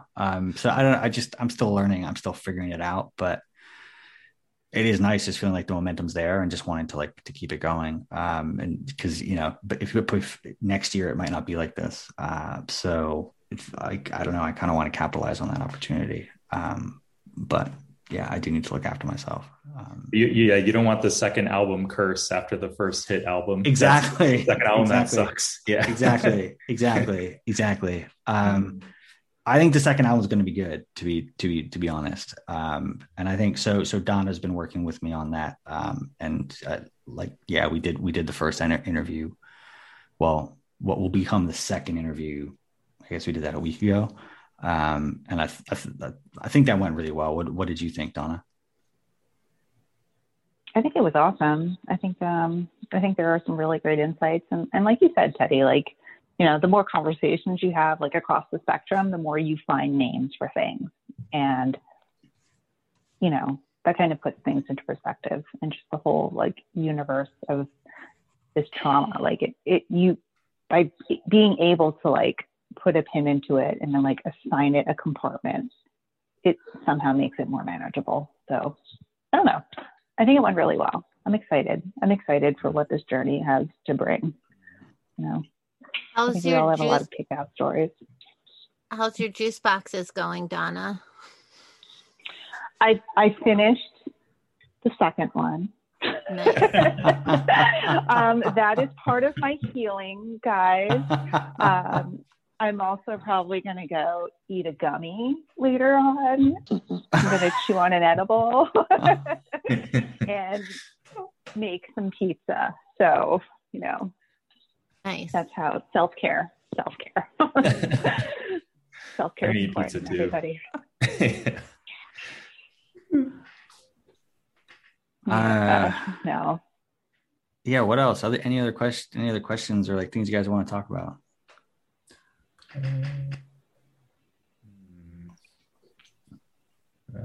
There's so much, right? But I know Eris said, where do you even begin? No. Yeah, I got a heart out. Okay. So I got to mentally prepare for that. I'm like, do you need an edible? How are you gonna deal with this, Eris? Yeah, talk to Donna. Oh, good. Okay. Ahead of us. Oh, she's coming. Excalibur's coming. So. Yeah. Yes. Yeah. I'm also a big fan of my friend Clonopin. Holla. Love that girl. Yeah.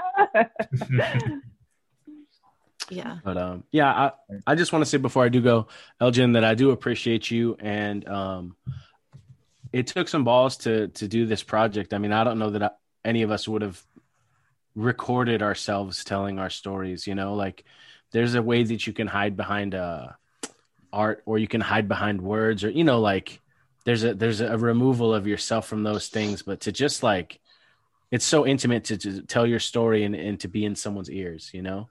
Yeah. And I think that it's been particularly moving and a way that people are connecting really strongly. So yeah, I just appreciate you even, you know, allowing us to do that and making us a part of this thing. It took some balls, man. No worries. Well, it's I'm appreciative of everyone here saying yes, because I mean, the only person I knew pretty much was Teddy before I did this, and I just everyone else just kind of said yes, and I kind of told everyone, like, I don't really know what I'm doing here, but please, if you're willing to work with me on that basis, then let's see what we can do here. Yeah. And I'm just really delighted with the results. But you guys took a risk with me as well, so thank you very much. Speaking of that, I have a question for you, Teddy. Have you seen any litigation from the church, from your A&E and all that kind of stuff? I know they're very litigious.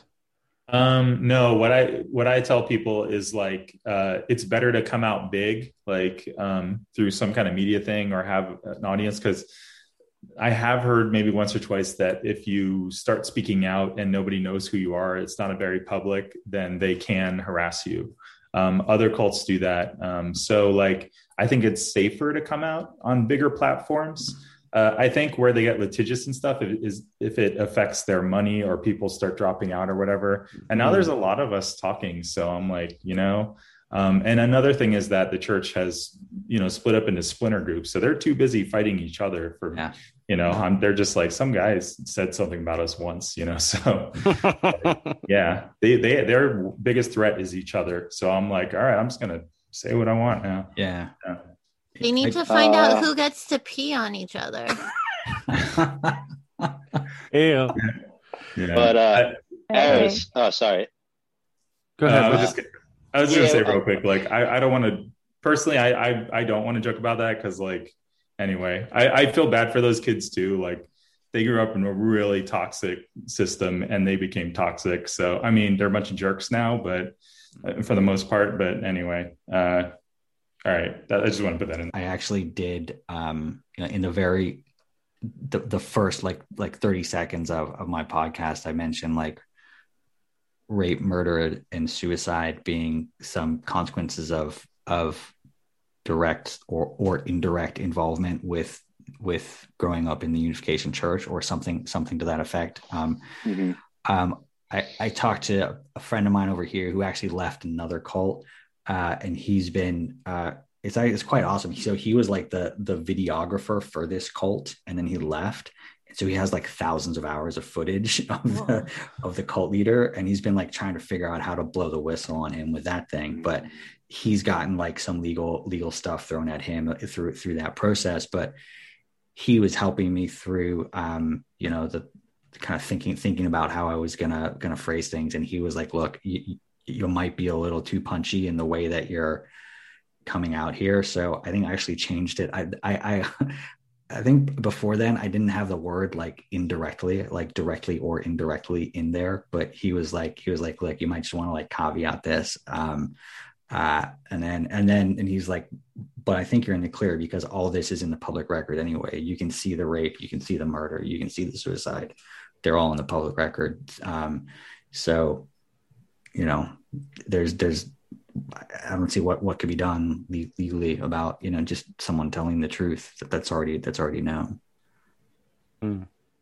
Yeah, Elgin, you came out pretty fucking swinging pretty hard, bro. Like some of the stuff you would say in the intros and shit. I think we talked about it on my podcast. Yeah. You're like, "Yo, fuck Reverend Moon." And I was like, "Oh, whoa, okay, all right, come on, dog, let's build." You know what I'm saying? But I appreciate it. It was, I appreciate the gusto, man. I think, with that one, the thing is like the first three, like with Donna's, Aries, and Teddy's, I think like because those were like all in the build up to the launch, I had a lot of time to think about it, and like I just listened to those episodes, those interviews over and over and over before probably more than any other ones before I did the intro and the outro. And so I think for yours, Aries, I was like especially mad.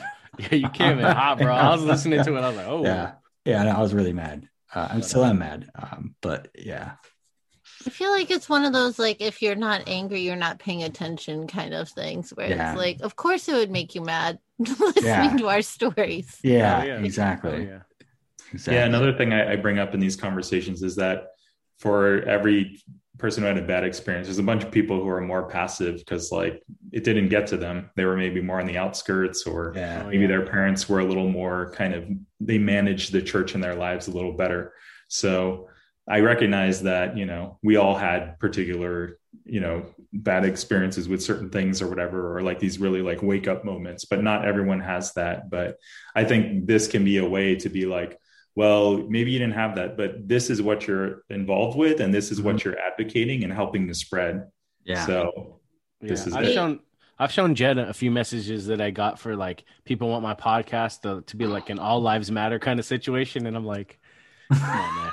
If you could just hear both perspectives of the purity cult, come on, man. Yeah, I've over the years, so my sister and I ran a blog called The Summer of Cheesecake years ago, and we used to get comments and messages along the lines of like, "Well, I'm sorry that was your experience, but you had an extreme experience. That is not indicative of the Unification Church experience." And I've gotten that shit multiple times. I still get it sometimes, and I think that the important thing that you're doing, Elgin, is you're saying, no, these stories are coming out as part of a system of systemic abuse. So yes, Teddy's point of like, some people did grow up on the outskirts or maybe had more sane parents that were able to protect them from these things, but this is institutionalized abuse. So the people who are sharing these stories, their trauma is not the exception. It is generally the norm. Yeah. The outliers are the healthy people. I kind of see it as like moving through stages where it feels like I was in that stage of thinking, it wasn't so bad. Like, I feel like that's a stage you go through, Yeah. or a lot of I- people go yeah. through. I Is think like everyone does. oh, I think I'm gonna leave, but it wasn't so bad, and then you realize how fucked up it was later. When I first started seeing a therapist and I'd tell her my stories and I'd watch her reactions, or she'd be like, oh my God, that's so abusive. Like it wouldn't click in my head. I'd be like, what are you talking about? Because again, normal meter is broken. So yeah, I completely understand what you're saying, that sometimes until you've processed, until you've learned, until you realized like, oh, there's, like Teddy was saying, there's a whole like system and there's psychology around these things. Until you realize that, it is easy to be like, no, that was just my experience. That's what happened. It was okay. Yeah. And then you're like, oh wait, no. Yeah. And I feel like I recognize that some parents were more abusive than others, but it still feels a little bit like any amount of this shit is pretty rough. Like, like if you're in the church, that means you were told that Reverend Moon was your like true father. And like I don't know, there's just like so many implications of that that's not very healthy. Yeah, and that's just one aspect. Yeah. That's like one, but think about the Tiny repercussions of that one tiny thing. Yeah. Yeah. It's And I rough, think, guys. I think the beauty, yeah, but I think like the beauty of sharing these stories is like you get to see these themes starting to emerge, you know, and like, I mean, granted, like, you know, when I first like agreed to share my story, like I'm like, it's not that bad, like because great, like I had fun at Camp Sunrise, like I have some good memories, like, you know, New Eden was horrible, but I came out with it, you know, with some good friends, like, you know, like there were some good memories there. You know, I did like, you know, meeting up for those like God's Day ceremonies and like getting to see people I hadn't seen in a long time, you know. So I think like you gravitate to those good memories, but then as you like hear these recurring themes, like you guys said, it's just like, it's systemic. It's, you know, these are my relationships with my parents, and this is my relationship with my spouse now, like now that I've left, like these are the things that are affecting my life, and I can connect the dots. Like I can take this and I can pull it back here. And, you know, it's just like developing the language around how to talk about those things that I think is really the beauty of what we're sharing here. Yeah. You know, that we're all kind of weaving this tapestry together and putting these stories together. And it's, you know, it's creating this dynamic where we can feel validated in ways that I don't know, I personally didn't feel when I was part of it. I also feel like it's a whole part of the abuse cycle to have like good memories. Like there's a reason why like people will beat their partners and then bring them roses the next day. It's like, if it was all terrible all the time, we would have probably run away when we were so 6 years old. Yeah. No, But that is like, there's exactly. like love bombing was literally invented by our church. Yeah. Like this is like it's like part of the manipulation almost. No, it is exactly. That still poisons us today, because we have people being like, "Oh, it wasn't that bad. It wasn't that bad. I really liked parts of it." And it's like, yeah, there's so much I liked and I missed too, but I see it all as part of the problem now, like you were saying, Donna, kind of. Yeah, it's the rotten fruit, you know, it's the rotten fruit on the table. Like it seems beautiful, and then you pick it up and it's all soft and rotten on the inside. And I feel like that's the facade of the Unification Church, you know. On the outside, it's like, oh, family values, and let's talk about love, and let's talk about, you know, bringing up divorce rates and how important children are. But, you know, when you kind of like lift it up, it's like, oh, well, you know, talk about sex trafficking and labor trafficking and, you know, all those other things that have come up over the course of this season. You know, It literally pits demonstrating. It literally pits parents as church members against their children's autonomy. Like it literally divides families, like healthy families. So For sure. Jen, I think you were going to say something before. I was just gonna, support what Akino is saying in terms of the cycle of abuse. Like love bombing is exactly part of the narcissistic abuse cycle. And so it is, you love bomb them and then you tear them down. And so those happy memories can fit into that system perfectly. And I like the thing that I say, and I've been blogging about this, trying to connect like domestic violence with coercive control. They're all, you know, cultic abuse is on the coercive control spectrum. You would never say to a woman that was beaten by her partner, you would never say to a woman who was beaten by her partner, well, there were some good moments, weren't there? Like, it wasn't all bad. He may have sent you to the hospital and broken your arm, but it wasn't all bad. Like, you would be such an asshole to say that. So to say that to somebody who is in a cult, to me, it has that same flavor.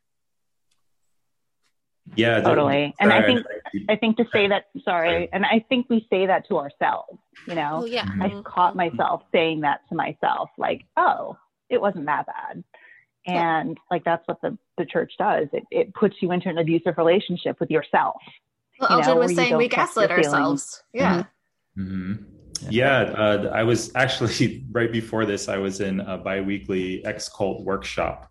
So one thing someone was talking about was, or the facilitator was talking about how we have to betray ourselves in order to survive the relationship within a cultic sphere. You know, so like you have, I forgot what it's called. It's like something amnesia, like betrayal amnesia, I think it's called, where, you know, as a habit, you forget the bad things that they do in order to pretend, you know, that everything's fine so that you can survive in this like really closed environment.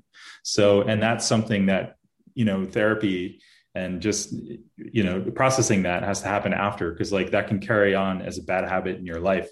And that's, you know, something I have to do. Like, you know, I've been friends with very destructive people and stuff like that. So yeah, just saying again, these are known patterns and they have names, and you know, they're great to learn about. All right, guys, I think we should get wrapping up here. It's getting late over here on my side, but just want to kind of see if anyone has any like closing thoughts or remarks. I just want to say to anyone that's listening to this, thank you for listening to us. And also, thank you for sharing your stories. I hope that you know that there's people out there that you can talk to and that you're not alone. And feel free to contact me. I'm sure anyone else would be happy to hear from you too. But if you want to talk about anything, message me. Yeah, and I'd like to say, like, if you're listening to this and you're young and and it's not resonating with you right now, that's normal. If you're like 16, 17 in the church, give it another shot, another year or something. You know, like as you grow older, you become more open to the fact that this church might not be it. So if you come across this podcast at not the right time in your life, you might not get enough out of it, but revisit it. That's what I think. Many of us have mentioned therapy. So if you're looking for a cult-aware therapist, the International Cultic Studies Association, ICSAHome.com, has a list of counseling resources, and therapy is demonized in the church, but it is one of the most amazing gifts that you can give to yourself. Yeah. And if you don't like the therapist you are assigned to, or you go in the beginning, you just go for a couple sessions. If you don't like them, just change it. You're like dating. It's like you're on the outside. If you don't like something, just change it up. So try a couple of therapists. I went to like quite a few before I found the one that really works for me. And ICSA also has recovery workshops for second generation adults. That's where I met my therapist, and you can kind of like see people interacting in real life. And that's super helpful and can cut down some of that dating time, if you will, to find the right person. I would also say, like, when I was super poor, like last year, just like a couple years ago, and starting out with therapy, I went to like community clinics, which were like really helpful at the time. But sometimes I feel like young therapists who aren't well trained, they can be kind of rough.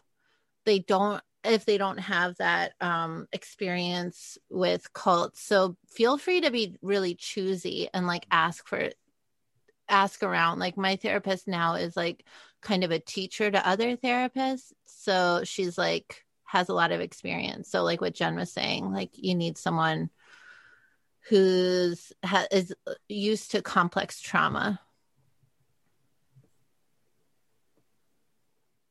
Yeah, and I remember on How Well Do You Know Your Moon, they said like if we could pick one book for like cult survivors to read, it was Take Back Your Life by Jan Jelinek and Madeline Tobias. And that was the book I was just like, all right, I'll see what this is about. And because again, it spelled out all these things I was experiencing that I didn't really know were a thing, like PTSD symptoms and like derealization, depersonalization, that kind of stuff. Like I was a quote unquote spaced out kid, but really it was the pressure of just having to live a double life and stuff, where the Moons lived in the same town, going to that public school. So like just all of that, like it just naturally led me to seek a therapist. So for the first time I wasn't trying quote unquote a therapist. I was like, I know what they know now, kind of. And so now I can like just naturally walk into this and like have these conversations. So there's a whole community of like ex-cult people. And, you know, in any cult, they're going to be like ex-cult people. You're going to think that their methods are going to be like the church's methods of like bringing you into an aggressive, like indoctrination workshop, you know, but it's not like that. You go at your own pace. You have to manage it. You're the customer. They're your employee. You have to ask for like what you need from them. So like, that's up to you, you know, like, I'll just put that out there. That was the book that really set me. It seems like, both you and I it was that same book. And I think also just something else is like, for people who are interested, like, so one thing that I didn't mention this, Donna, but when you asked me like why I started this, but I guess it was over a year now, I took a course it's called The Social Psychology of Cults. It was run by Alex Stein, who's like a well-known psychologist in this field. And it was like 12 weeks, like a 2-hour course once a week in the evening. But number one, I met a bunch of cult survivors in that course, which is cool. But number two, it's just like a very academic breakdown of like, these are the commonalities between cults, and these are like the mechanisms of control and how they tend to operate across cults. And I would say, like, if you're listening to this and you're still in the Unification Church, then go take a course like that and just understand how cults operate to begin with, and then ask yourself if some of those generalities about how they operate in general apply to your situation. Just ask yourself that, and that might be an interesting step to take, because it was interesting for me. I feel like everyone's had a closing argument except for Donna. Donna, what you got? Yeah, I think the other thing that I just want to mention is, for anybody who's left or who's, left a long time ago, I just want to say that you're valuable, your experiences are valid, you're worthy, and the things that happen to you are not your fault. You were born into a system of institutionalized systemic abuse. These things happen to you, and there's absolutely a way out of this, and I think everybody shared a lot of wonderful resources. And, I think what's important to remember is like, you're not what happened to you. You are perfect and you are valuable just the way you are right now. And that's it. Yeah. And I think just to dive into that, like, I think something about me, like taking that course and reading those books, I was like, kind of to your point, like I am me, and what happened to me is its own thing. But now that I know that that's part of this pattern of abuse that's happened historically, for forever, in various guises, it's like I can put a name to it, and I can be like, look, that happened to me, but it doesn't define me. And it makes it easier to get on and speak about it and be like, look, this is something that happened to me. It doesn't make me me. And then once you know the name and you recognize that the fact that it's something that's happened is, forever, basically, it makes it easier to just be like, yeah, okay, that happened to me, and it doesn't define me. And it just made it easier to talk about it.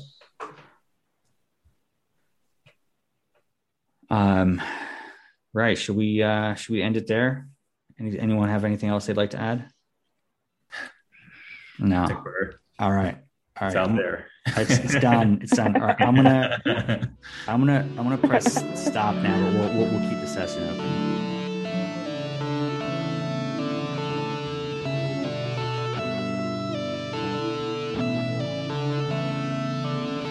You know what's funny is once we stopped recording, we just kept talking for a long time. The conversation just kept going, and I guess to me that just really highlights what I said at the beginning of this, which is I just feel so much love for these people, and I'm just so glad that they got involved and were willing to share so much. And I hope that you as a listener have gotten some value out of that. And a couple things that just strike me now as after listening to this is, number one, in this episode, I talked about how every conversation I have, I feel like that's the craziest one that I'm ever going to have, or the craziest one that I've ever had. And that has continued into the recording of season 2, because as you will see when the next episode comes out, I think that is by far the craziest conversation I have had, the craziest, most shocking conversation I've had. And my hope is that I'll prove Teddy wrong in terms of getting struck by the second album curse. Personally,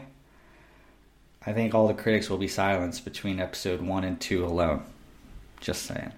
Thank you, everyone, for coming this far. If you have any questions or comments, we'd love to hear from you. I'm on Twitter at FallingOutPod. I'm on Instagram at FallingOutPod. Incidentally, there are portraits of various folks up on the Instagram feed. I'm going to release a photo of the tape on Instagram, maybe on Twitter too, so you should check things out over there. If you'd like to contribute financially, I would certainly appreciate it. You can do so at patreon.com/fallingoutpod. If you have anything to say, we'd love to hear from you. Thank you so much to everyone for getting involved, and I'll talk to you soon. Bye-bye.